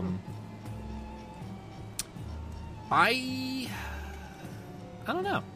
Did anyone look at any of these? Have you got any of these? I have not, no. Okay. Do you, well, in your case, do you plan on it? Maybe. Maybe. When it comes, yeah, because there's not really too many Crown Store items on the PlayStation 4 shop yet, for some odd reason. I have about 4,000 crowns just waiting there for me to spend on, and I haven't found anything I really wanted yet. Right. So hopefully this will get me in there to spend something. Okay. Steldian. I actually do appreciate the bag and bank space upgrades. I think that's a great way of, an easy way of using crowns, because like Setsuo says, you've got crowns burning a hole in my pocket, and I'm not interested in stupid pets, and I'm not really interested in the costumes either. I have a mount, so I don't care about having 20 different mounts. I mean, I bought one costume in my entire time so far, and that was purely, as you remember, I didn't like my sandals in PvP, so I bought that just so I could hide that. So I now have a suit to hide anything if I got an ugly outfit, so I don't need to buy any other costumes. So yeah, it's quite literally a case of there's nothing I need, but hey, getting those last expensive bank spaces, or bags aren't so expensive, but bank is pretty costly, so I'm quite tempted to throw down some crowns on that. Now, so I like that. I forgot about something that I wanted to mention, and I can't remember because I haven't checked, but I've heard rumors, and I think I saw it on Reddit, that they've added more personal bag space. So now instead of it being 170, it goes up to 200. Yes, you can buy 3 more bag spaces to get to 200. Oh, nice. Which is also awesome. Well, that means I'm going to have to, all that money I've been saving so far, I'm going to have to pull out and upgrade my main character. So yeah, I'll use my crowns. Well, I use my crowns, so because I'm such a collector. Like, that's what I do, and it's sad, but I love that you're a hater of the Crown Store, and yet you are. I know. You are the reason these things are successful. I know. I hate the Crown Store. It's so stupid. Oh, look, another mount. I'm buying that. Oh, look, a crappy pet. I'm buying that as well. Trust me. That's why they keep making these stupid things. The second an MMO comes out that's a sub MMO again, I'm gone. That's just it. I hate Crown Store, and I hate them. But I'm such a collector. It's a sickness. It's like a self-hating sickness. It's like, I don't know, being like morbidly obese but hating fat people kind of deal. You know, it's like I hate everyone, and I hate myself even more, because I do. Like, I like striving for the game, but I also am such a completion nut that I like seeing all those things. I'm that one guy in World of Warcraft who had like 100 and how many mounts did I have? Like 170 by the end, and I didn't even play for a while. So yeah, it's definitely a problem. But that's why I won't spend my Crown Store on those things, because I hate spending my crowns on things that I can get in game. Like, if I can farm a recipe, I will farm it. I will not buy it. Like, even the Imperial one, I saved money and farmed and farmed and farmed and farmed, and then eventually found it. Instead of selling it for like the 80k it was going for at the time, I learned it, even though I bought the Imperial edition and could convert anything I wanted to Imperial anyway, just so that I could get the achievement. Yeah. I will sit and grind mobs for hours to get that Slayer achievement kind of deal. Like, that's the type of player that I am. I just have to complete. Yeah, I did that. Yeah, so enough gold we'll spend to get some stuff in. So price for bag was okay. I find it a bit expensive. Rodrigo I think said, it's all right. You know, it does feel, and I will say this, it does feel expensive for like $10 for 10 slots or something like that. But when you think about it, like, doing it at the beginning is not too wise, but it's stupid. Yeah. yeah, it's definitely not wise at all, but when you get up to that final bank slot, that's 250,000 gold to buy, maybe then it would be a little bit more beneficial. That was my thinking. I've already got the 170 slots. I still probably wouldn't spend it on the bags, but the bank gets ridiculously expensive. So, yeah, for the first however many extra slots, 1,000 crowns seems ridiculous. But once you get to the point where it's starting to cost you, as you say, 90, 100,000 gold, then 150, 200,000. Yeah, I'll throw down 1,000 crowns. It suddenly seems a very reasonable cost. Yeah, when you look at it in that term, I don't know. What I feel worse about is the guy who has that little bit of extra money or whatever and goes, oh, I can increase my bag thing, and doesn't do the research to find out how much it is, and he spends $10 on the 100 gold upgrade. Oh. See, I would have scaled it. I'd have started it as a cheap crown store, like 100 crowns, and then it would have gone to 200, etc. And then once you get to the higher end, it then becomes 1,000 crowns, and scaled it like the gold. Yeah, I do feel really bad for anyone who spends the $10 on essentially the cheapest of upgrades. 400 gold. Yeah, 400 gold, $10. That would have taken you one quest in game to get, but okay. Yeah. All right, final bit of news for this week before we get into our gameplay is more data mined items were added into were data mined from the Hrothgar type, or what's assumed was going to be Hrothgar. It was found in earlier patches, but we're assuming it's going to be Hrothgar. A lot of the things we've already talked about, such as the Akaviri style, the mercenary style, that kind of deal is still kind of up in the air. But there's a couple things that were of note, and it was really, really fascinating. And one of those things was, obviously they've added the new essence runes for probably a new type of enchant, Hakijo or whatever it is. I don't think that's... Just to verify that it's not a change, I'm going to pull it up, because I should have looked at this prior, but I'm going to pull it up just because... Enchanting essence. Oh, great. It gives me the names. Crap. All right, then. I really should have looked that up. But that was one thing. So it's possibly a new type of enchant coming into the game. That enchant may possibly be the enchant that we were talking about earlier. If, for those who don't remember, the ones they talked about adding those prismatic enchants, that could be what that is. We don't really know, because the picture only shows the name of the enchant with the question mark for people who've not learned it. So that it very well could be something along those lines. I'm thinking it might be that new prismatic enchant they were talking about to try to encourage build diversity, but we just don't know. Not yet. But that's already around, isn't it? You can already get the prismatic enchants. Can you get it this update? I haven't seen it. Yeah, I believe Lefty Lucy has it on one of his builds. I'll have to look. So I think he's using it. Yeah, I'll definitely have to look, because I'm not sure. I didn't know if it was available, but that was my guess. But if it's already available, maybe not. No, I'd be excited if what it actually did was this new enchant instead did... you put it on a weapon to give it the equivalent type thing of a master weapon. That would be awesome. Crafting your own versions of master weapons. Ooh. Then I can get rid of that stupid Redguard sword and make it look like something I want. Yeah. Yeah. The other thing that I found was interesting is a potion called the Morph's Respec Potion. So, looks like we may be getting a type of craftable potion to allow us to do Morph Respecs.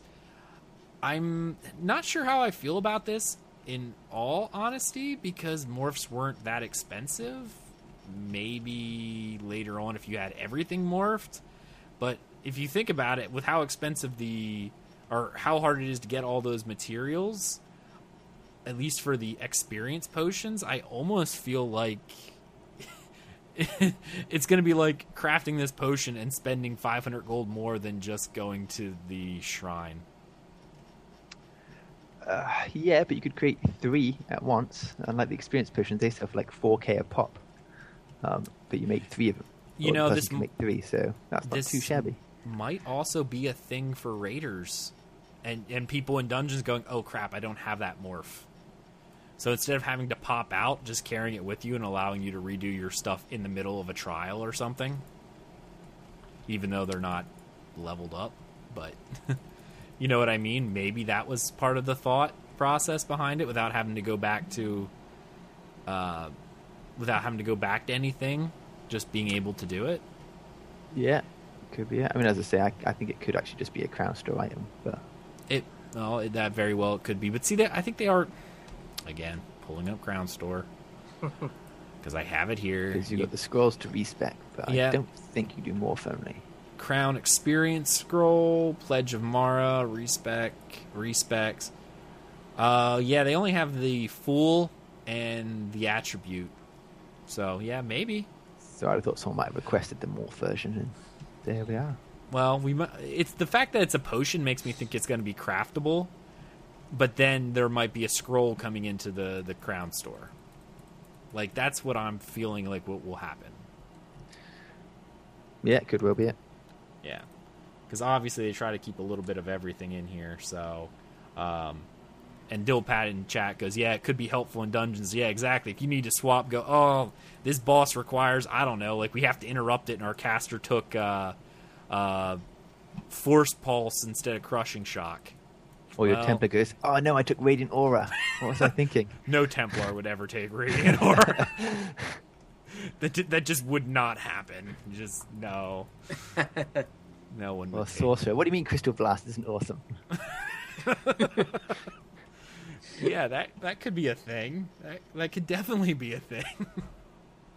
Yeah, all right.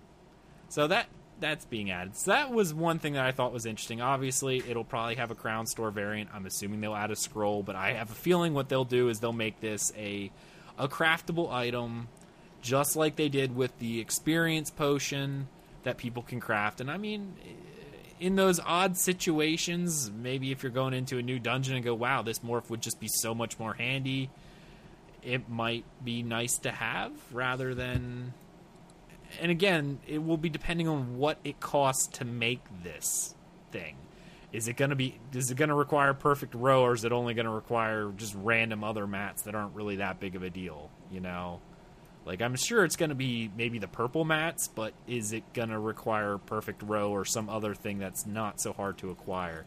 That's why the Experience Potions were so expensive, because it's just such a pain to actually get them. So no one wanted to farm them. I don't know. Thoughts be had. Anyone else? Thoughts? Nope. Questions? Okay. Excellent. All right. Well, guys, that's the news. Let's go ahead and move into our tales. We're going to talk about what we did this week. We made a big show so far over pretty much nothing. So let's talk tales. Like, we talked Imperial City for a while. Like, we really did go through that Imperial City. Like, I had the notes, and as much as I would love to have read the notes on the show, it would have made for an insanely boring show because the notes are like 50 pages long. So I'm sure no one would have wanted to hear that. So we tried to hit up the big points and talk about a couple of the changes and things that we were not real fond of, and go from there. Yeah. All right. Let's go ahead. Setsuo, did you get any game time or anything of that nature? I didn't really play but too much, but I did watch my son play and just kind of explore all of Tamriel wherever it would allow him to go or he could make it. So he does love his little Argonian, which I tried to make him a Nord, but he was like, no, I want the dinosaur. Like, okay, it's not a dinosaur, son. We're going to have to open up the lore book here, buddy. It's essentially a giant chameleon, son. Yeah. But he wanted me to put the mohawk on it and make it look like a... I don't even know which dinosaur has a mohawk. I forgot. It looks like it, but... Okay, all right. Yeah, other than that, he's just swinging around a two-handed sword, hitting everything, including guards. And I try to teach him how to fight not against the guards because it wouldn't do much. Well, yeah, I was gonna say if you're teaching your son how to fight against the guard, maybe I need to teach you a few things. Yeah. Maybe you should just come and we'll have a chat about how things work. Yeah, because those guards, oh man, as much as it seems like a good idea at first to fight against them, there's no way. They pretty much one hit kill you most of the time. If you've ever if you have you play on the PS4, so you don't have an add-on, but the guards have over 500,000 health. Oh, so wow. you know. Oh man. So good luck whittling that down. Yeah. I gotta teach them the run tactics. Yeah. Oh. Yeah. All right. Yeah, that's the only thing I got a chance to do was try to make a kind of a battle mage. I pretty much just made the sorcerer, but instead I made a dark elf, and I put like heavy armor on him for like the chest piece, and the rest was light. So it's going all right. I tried to summon what is the first summon that you get? It was like a fiend or something, I think. I'm not. Clanfear. Yeah, Clanfear. Thank you. Yeah, I tried to summon that, and it didn't really do too much damage. It wasn't all that effective, so I kind of just gave up after a while. It's a tanking one. It helps when you morph it, unless you do the volatile, which I don't know why you do the volatile, but the unstable Clanfear definitely helps when you just want to stand back and go pew pew, and you want that thing to take all the hits. Oh, okay. That's probably why then. I love the unstable Clanfear. I think he's great. Do you actually I've not really played with him. He's nothing more to me than an on-demand 42% of my max health heal. That's all it is. Just unsummon him, and boom, you've got half your health back. For all I care, you can sit in the background, do bugger all. I thought he runs out and explodes and kills things. That's the volatile one that runs around and suicides itself. But this one, 42% heal. I want it for my tanking. I have him for my soloing. He just runs around. You know, I usually blow him up. Go, I'm low on health. He never aggroes anything because he's useless. But he's a great little heal. He's even better than the green dragon blood. He is really good for that. That is very true. Yeah, you got him. You just that's all you need, really. I was telling you guys. Well, I'll get to that in my thing, but I was having the hardest time on my sorcerer because I was essentially using a raid build. That's what I was using, was a raid build. And obviously while I'm leveling, a raid build is not the best because I'm taking hits, I'm doing stuff like that. It's I'm just dying constantly. Someone needs to mute their mic because I hear plates. Someone's making dinner, I guess. That's pretty awesome. Yeah, I'm sorry. I was getting my son's chicken nuggets real quick. Oh, chicken nuggets! Before they burned. I want chicken nuggets. Oh, you can have some, man. I'll definitely mail them to you later on. Oh, by the time they get to me, they're going to be great. Oh, yeah, they're going to be delicious. They're amazing. Your culinary skills are unsurpassed, sir.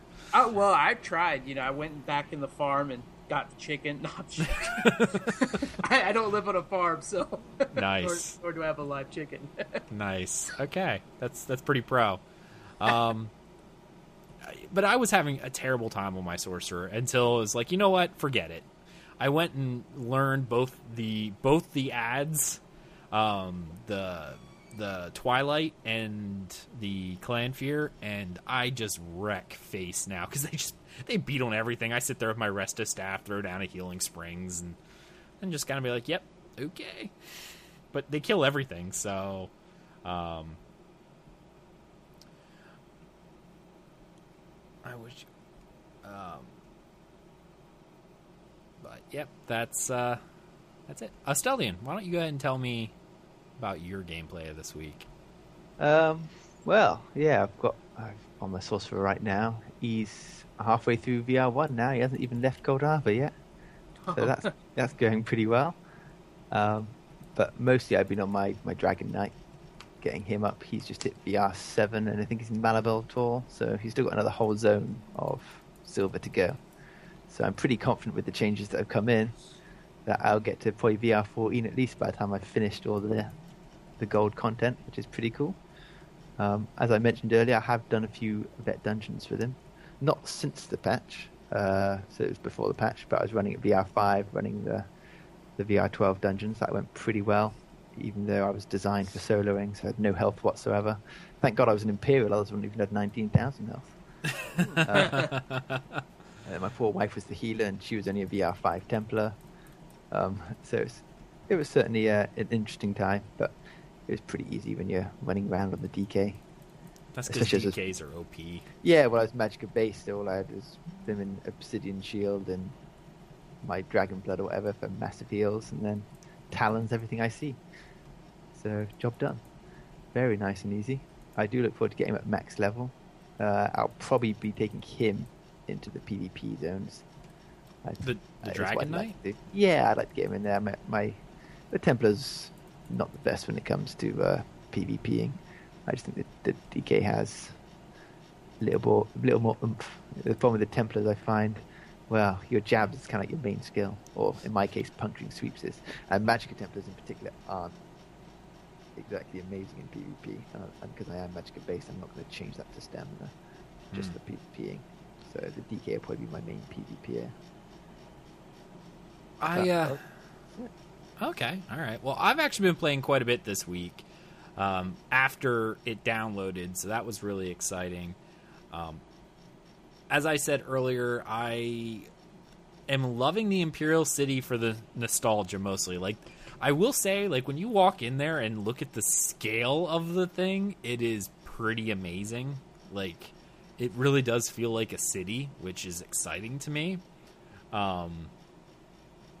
The scale is really, really good, and I'm getting murdered by slaughterfish. That sucks. But I didn't have the achievement on this character. That's really funny. But I've been doing the Imperial City, which actually, like, I'm not a PvPer, so a little bit of that is lost on me just because of the fact that I'm not a PvPer. But I did have a lot of fun. I was running around solo. I got about 2k stones banked. Because I was dying a good bit, not just to PvP, but because the mobs do hit like a truck. I was solo almost the entire time, but yeah, I've been doing that, and it's actually been a lot of fun in there. I'm really, really, really enjoying the Imperial City. It might help the fact that I'm on a campaign that's heavy EP, so. I think in the entire time I was there, I saw like 5 AD total and 1 poor DC character sitting in one of the safe zones. For those who don't know, all the quest stuff, like when you do the quests that are there, those buildings you enter are considered safe zones, and everyone who enters cannot attack anybody that's in there. But there were like 10 EP characters standing around the quest giver and 1 lone Daggerfall guy. And I felt so bad for him. I'm like, you are going to get crushed the second you walk out of here. It's going to be bad. Ooh, I found Maik. Why, hello, Maik. Hello. Oh, he's always fun to find. Yeah, I get to talk to Maik here. I've been playing on my Sorcerer because obviously I don't like alts, as most of you know. She's fun.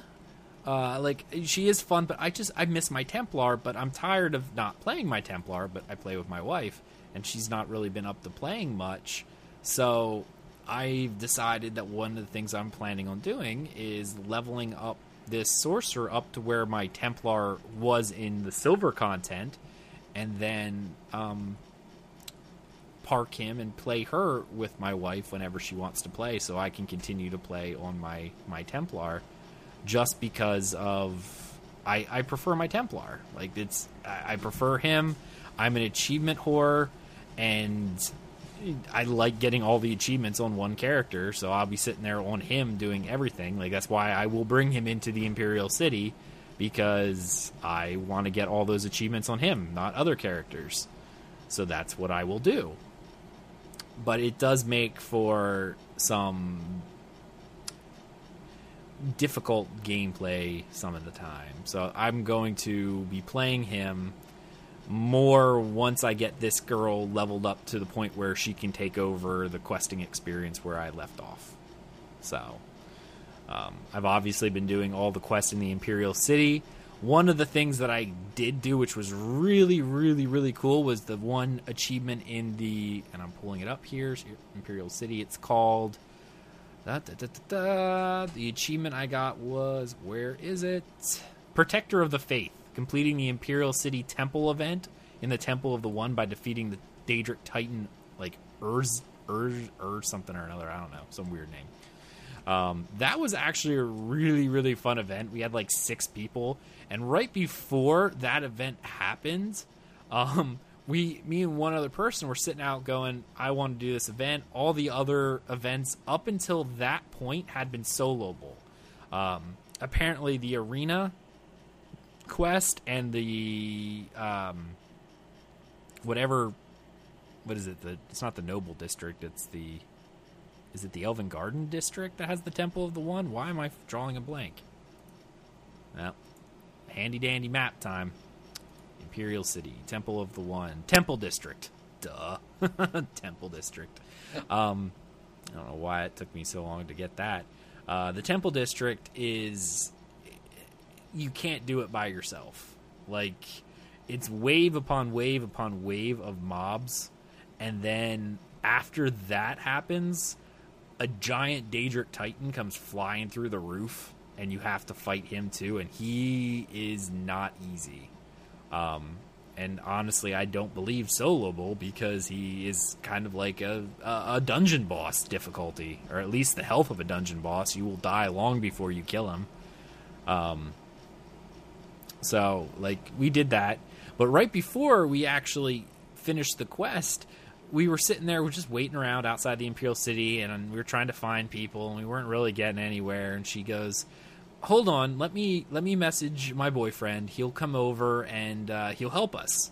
We might be able to do it 3, because I was DPS, he was a tank, and she was a healer. He's like, it'll be tough, but we could probably do it with 3. Needless to say, as we're sitting there, we see another group run by. They're killing stuff, and it turns into a group of AD. Like 3 or 4 AD characters come out and start attacking us, and they come and help us, and we've been fighting. This turned out to be like an hour and a half of fighting these guys, just over and over and over again. Nice. It kind of sucks because they eventually killed us, but we were kind of waiting, and they eventually killed us, so we killed them, got their stones, and I had like 700 on me at the time, and I died and lost like the majority. Oh, that sucks, man. Yeah, that really did. All of us had like 700 to like 800, because we were just essentially killing mobs in around the temple while we were waiting for people to come out, and then they showed up and we were killing them, so they just kept Again, part of the reason why I dislike the locking feature is because of that reason. They just kept respawning, and they didn't have any stones. They just kept going, trying to kill us, and then when they killed us, they got like a huge amount of stones, and that just really, really sucked. So, yeah, I don't like the sound of that myself. That sounds a lot more of a headache than anything. It was fun gameplay. Don't get me wrong. But the losing of the stones was painful. It probably would have been more painful had I needed the stones for anything. Because let's face it, other than using it to buy raw materials, which is pretty much all I'm doing, it doesn't even matter. It just doesn't. So. But we eventually kind of died off. We all respawned. We banked what little stones were left to us and went, okay. We hopped back down. They were gone. I guess they moved to another district. So we go, okay, let's go ahead and kill this. That's when we did the event. That was really cool. Prior to that, I had been killing everything in the area. I did the first 4 quests in the Imperial City for the story with the Drake of Blades. She's an awkward character. Like, she's just really awkward.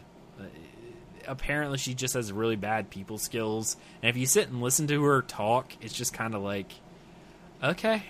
Uh-huh. Yep. Talking about an old priest, she's like, it was really distracting. It's like, why was he distracting? I don't know. His teeth were distracting. I'm like, you're weird. You're really weird. So she's a weird character. The other characters were kind of neat that you met from the meet the character kind of deal. I'm trying to think of the other thing. And why am I drawing a blank? I'm just drawing a complete blank. And that sucks. Definitely sucks. Yeah, so I did that. She's weird. Don't care for her, but she is what she is. She's just a different character. But then we got to the arena district, and that's where I kind of ended my gameplay for my Templar for that night, or for that day, because it was like right before the show.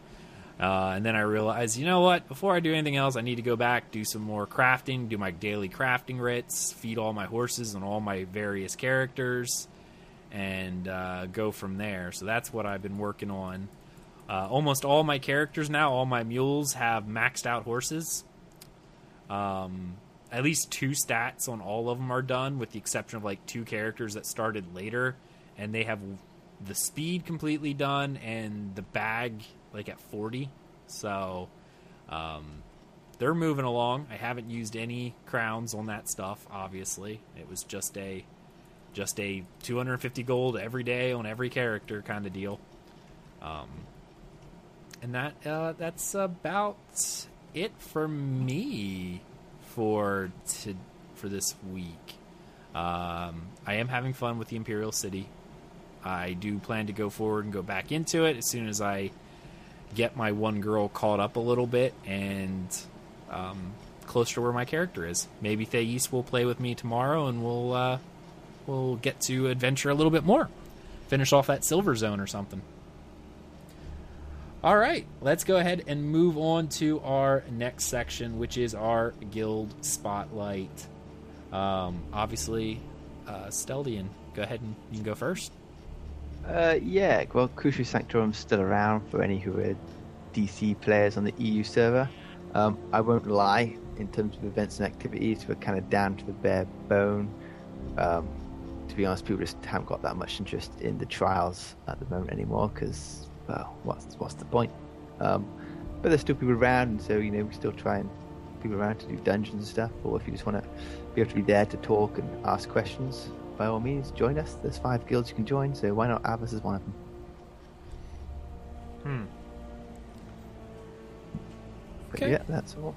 All right. Well, obviously, Wings of Fate is the Dungeon Crawler Network Community Guild. Come on out. We do guild events every week. Right now, we are doing... right after this show, in fact, is Aldmari Dominion Pledge Night. On Tuesdays, we do Ebonheart Pack Pledge Night.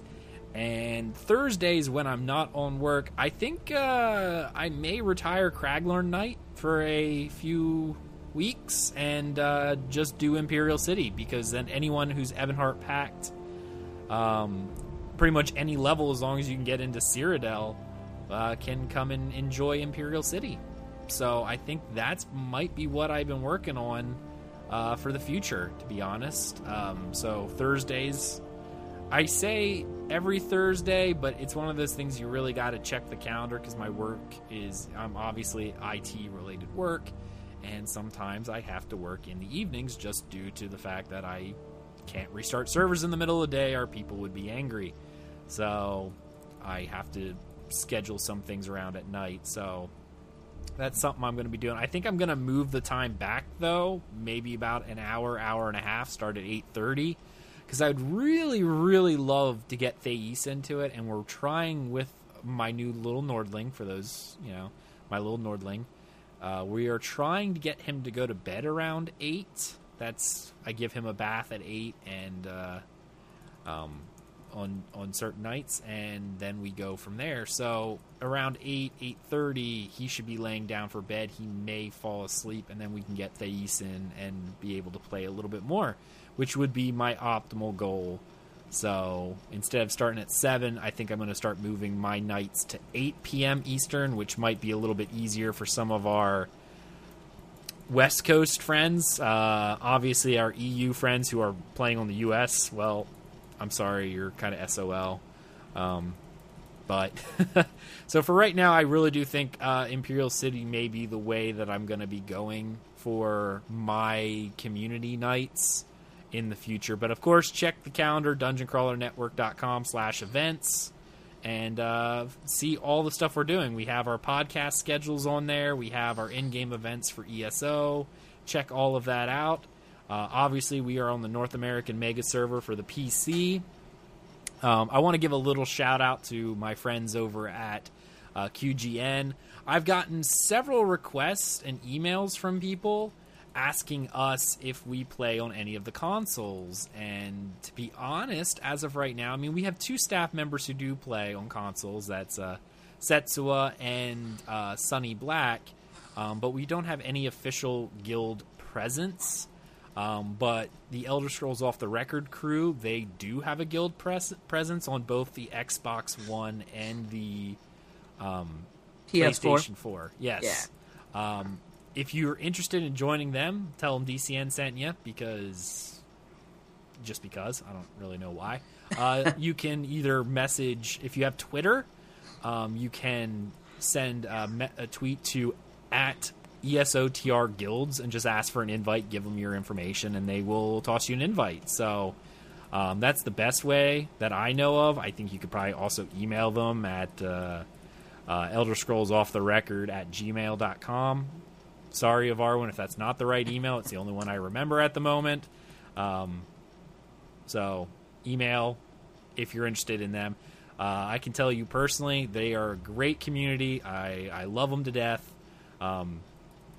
Obviously, one of my favorite podcasts in the community, and they're just a great group of people. So, I mean, if we can't be there, obviously, I would say the next best thing, but they are one of the better communities I find in on the console market. So, eventually, if I ever do buy a PS4, I will probably I did buy the expansion or whatever it was to get it on PS4 when they offered that $20 change, so I may go over there just to mess around. But again, I won't be forming a guild. I would join the Elder Scrolls Off the Record for when I'm playing there. So just keep that in mind. Again, can't vouch for them enough. They're a great community. You will not regret it. So if you're looking for an Xbox One or a PS4 guild, you don't have any, again, Twitter, Elder Scroll ESOTR Guilds, or Elder Scrolls Off the Record at Gmail. Message, say, hey, I want in on one of these guilds, and go from there. I'm in their PS4 guild on Elder Scrolls. Yeah, I figured you would have been, and that's what I think I told. I think even I might be wrong on this, but I think even Sunny is in it. I may be wrong.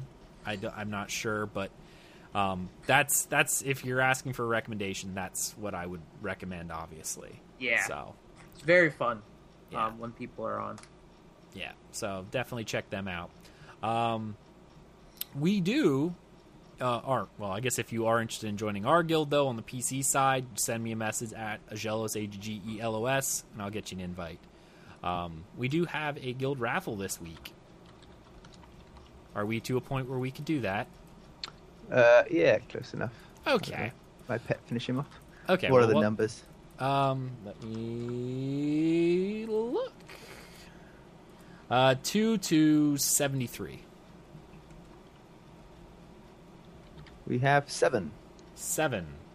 Okay, let me look. And that winner is General Jalda. General Jalda, there you go. So, congratulations, sir. I will get you the money in-game, as soon as I get out of this delve, to be honest. So, congratulations, sir, on winning.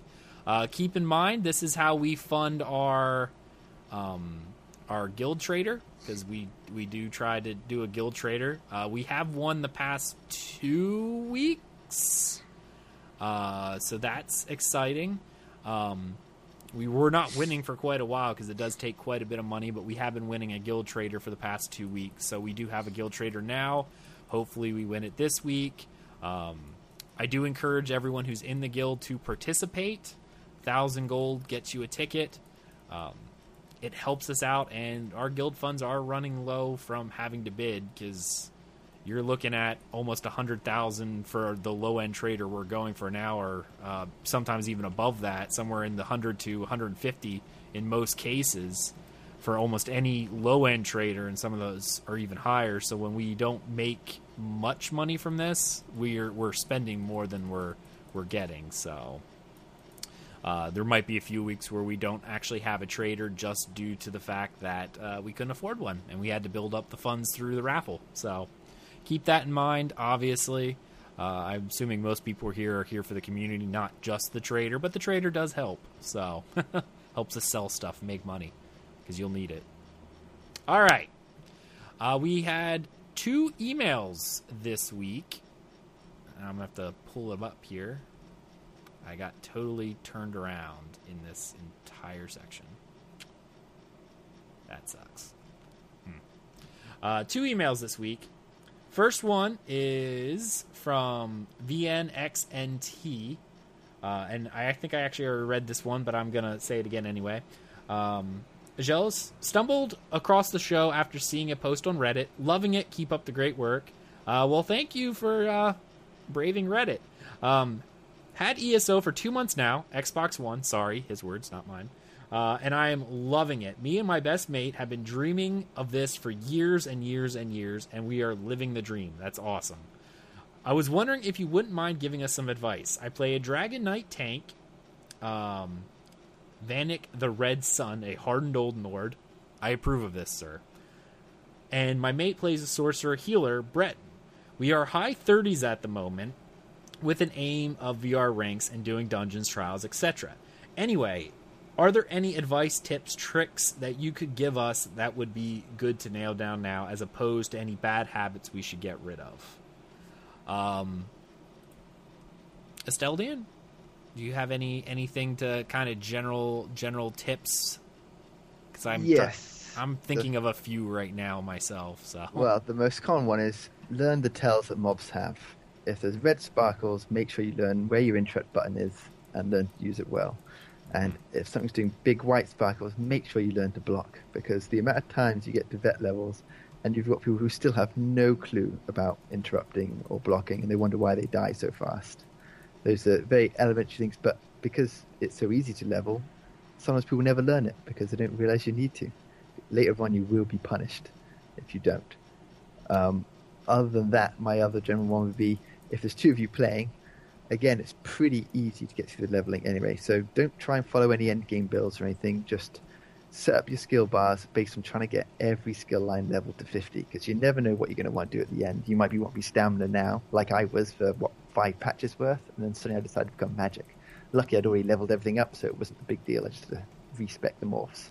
Whereas if you haven't leveled it up, you have to start and grind. You don't want to do that rubbish, so just use your skill ups. My general advice would be put on a weapon, put on 2 skills related to that weapon, then put 1 skill from each of your class skill lines on, and then the ultimate, pick another one of your class skill lines which you want to level up faster.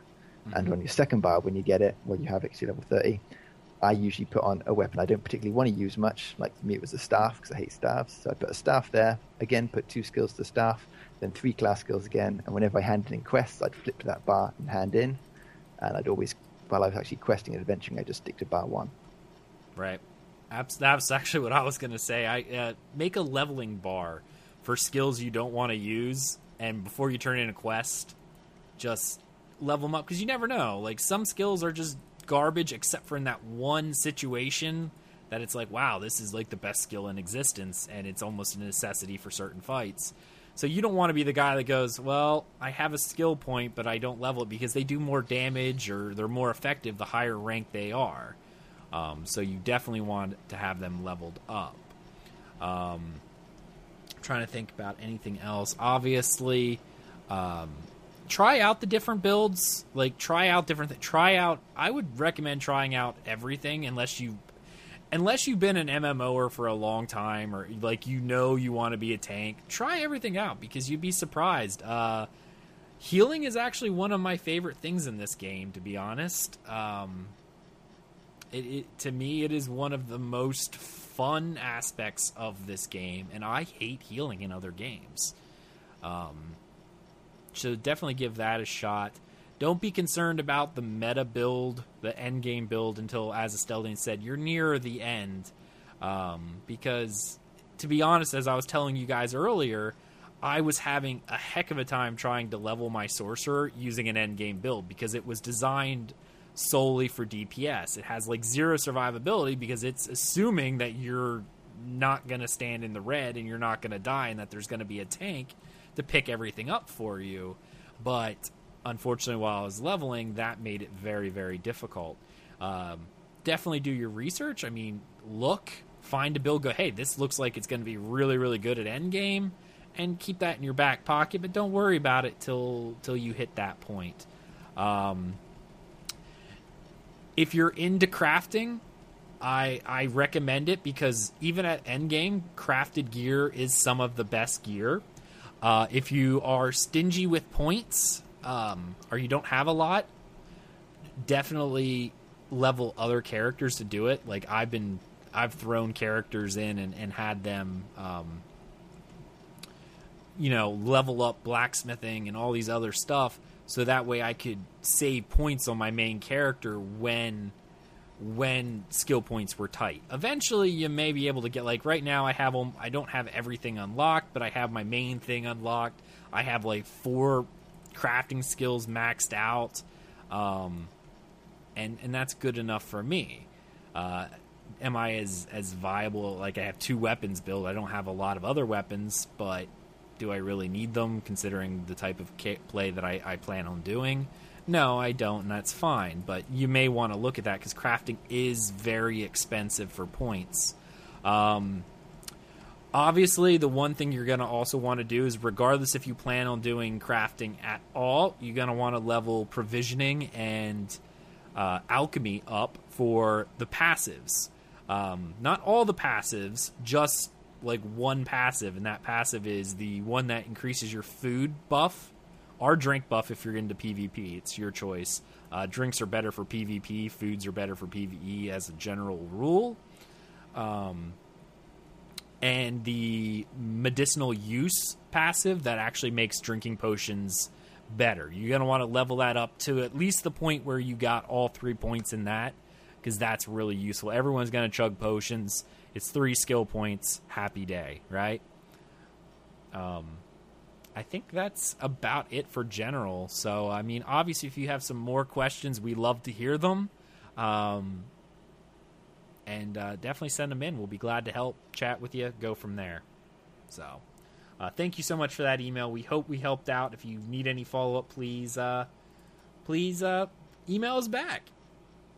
Our next email comes from, well, it is, I have the name, Debbie and Colin, a.k.a. Miss Pendragon and Butternut. I love that name, Butternut. It reminds me of my cat, Butter. Anyway, Dungeon Crawlers. Hello, all.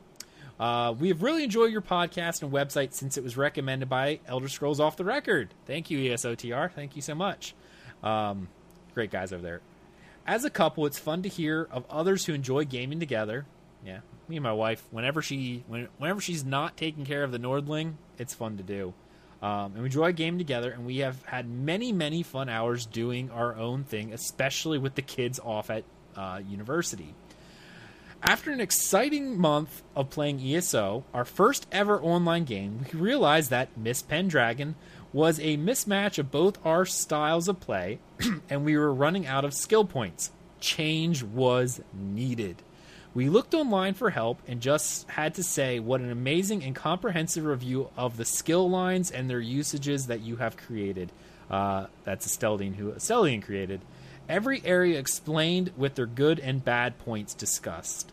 Once decided and Butternut brought into the family, we visited the Shrine of Stendarr in Wayrest and donated 2,000 coins. Miss Pendragon is now fighting fit with an assortment of new skills. Some of them I never would have given a go before reading your review. We unleashed her on Glenumbra, and nothing stood in her way. We will be returning to Rivenspire now, level 24, and hope the backwards running will be a movement of the past. Keep having fun, and thanks. That's Miss Pendragon and Butternut, PS4 Europe.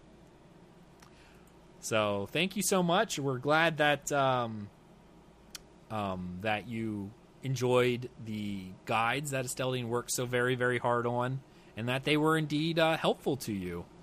So that counts as a 5-star review for me, right? I think that does. that does. It's good. Someone found useful of the guides. For anyone who's interested in those, Esteldian worked very hard to go through and do kind of like a 5-star review of all the skills in the game. Not necessarily, in some situations things are better, but it was just a general, okay, here's the skill, and this is what the general skill or the rating I would give this skill based on everyday use kind of deal. So if you're looking and you're not quite sure if a skill is at all useful, maybe check it out. It's on our DungeonCrawlerNetwork.com under our library, Elder Scrolls Online, and then there's a section called Skill Line Guides. There's one for almost everyone in the game except for like Emperor, which doesn't matter anymore. And I can't remember. There's like it's legerdemain because it's just passives. So. Yeah, skip the passive ones because it's just like if you have points and you're gonna use it, then take it, right? Because it really is. If you're planning on stealing, it can't hurt to have them. That's really the best way to look at that one. And just to add to that, if anyone has any comments or disagreements with any of the scores, by all means, just leave some feedback because they're not set in stone. They're just my ideas. If people can point out why I've misjudged a skill and come up with some good reasons why it should be a higher score, or at least so I can mention where it is useful, so that it just gives more information to those, because that's what it's there for, to help players. I'm not precious about the guide just because I wrote them. It's not like, no, what I say goes. If people have good reasons why a score should be different, or a particular situation where while it's a bad score it could be good to be used, then just let us know. Absolutely. This was definitely something that was done to help players, especially I think we started releasing them with 2.0 right before the console launch because we knew a bunch of people who were going to be picking it up. Were they going to be able to, they're going to get flooded like we were with this mass array of skills, and are they going to know what to do with it? So I know a lot of people really, really appreciated that and found quite a bit of use out of it. So we hope you do as well. Finally, I'm sorry, I missed a little PS note. They do all the little side quests and play everything twice. So if everyone wants to join them, check them out. Miss Pendragon and Butternut on PS4 Europe. So they like playing with other players. So if you want to play, definitely send them a message. All right. Well, guys, closing that off there. It is time for our final thoughts. Guess we should chat about that, huh? Yeah. Yeah. Setsuwa, since you were our guest for this episode, why don't you go ahead and go first? Final thoughts. It's definitely fun to be back on the Tales of Tamriel show. Definitely going to get back into playing the game. I actually just got a message on my PlayStation Network saying, hey, I heard you on a couple episodes back, and they wanted me to come play with them, so I might just do that. Nice. Other than that, thanks for having me. I really appreciate it. Yeah, no, anytime, man, anytime. Esteldian, how about you, sir? Yeah, it was good to be back after a few weeks break. Unfortunately, I won't be around next week either because, again, I'm away. But after that, should be a fairly clear run for a while. But yeah, always fun sitting here chatting all about ESO. And on a non-ESO related note, I just want to remind everyone that we have there's a game called Saga Lucimia being worked on by an indie company. It's an MMO that's probably not due out to late 2017, but they're about to open up their pre-order store in a few weeks' time. If you like old-fashioned MMO styles of very much group-based gameplay, it could be something you want to check out. The reason I'm mentioning that here is because we do have a giveaway of a free pre-order of the game. All you have to do is go to the Saga Lucimia website, sign up to their forums, post in the introduction page to say, hey, who you are, and mention that DCN sent you over there, and just sort of have a look at the game, see if you actually like it, because obviously if you don't bother signing up, because there's no point in giving you a copy of the game if you don't want to play it when it comes out. But for anyone who is interested, have a read over there. Sign up to their forums, and you could win yourself a free copy. There you go. Definitely go out and do that, especially some of our listeners, and again, I'm going to take this as a grain of salt, some of our console listeners, these games and stuff like that, if you're not used to MMOs, Esteldi and I, we come from a very old school type of MMO background. Obviously, I've even started working with an indie developer for an MMO, and I'm really excited about that. Now, we're even farther out than 2017 because we're very early, but it's the type of gameplay that we would find enjoyable, but not necessarily everyone else, because if you want to solo everything, like you just want a single player experience, most of these indie MMOs are probably not going to be for you, because we're trying to get back from that solo mindset to what MMOs were always meant to be in the first place, which was group stuff. But if you're big into group, definitely check these out. I've been looking at Saga Leucemia myself. It looks really, really good, especially for an indie. So keep in mind that these are people who are not necessarily even working full-time. They might even be a part-time type thing, like they have, like I know I am with the developer I'm working with for Sacrament Game. Like, it's almost an entire part-time staff because we all have jobs. Some of them I think are full-time, but they also don't have the funding of AAA because it's all mostly crowdfunded and stuff like that. But because of that, they can do stuff that publishers go, no, you have to think of ways to get the most amount of players, and that means single-player content. This is them doing the game they want the way they want. So if you're into that group content, definitely check out, support these indie developers, because in the end, these indie developers are doing it for the love of the game, not the love of money, which arguably you could say the AAA industry has turned into, the love of money.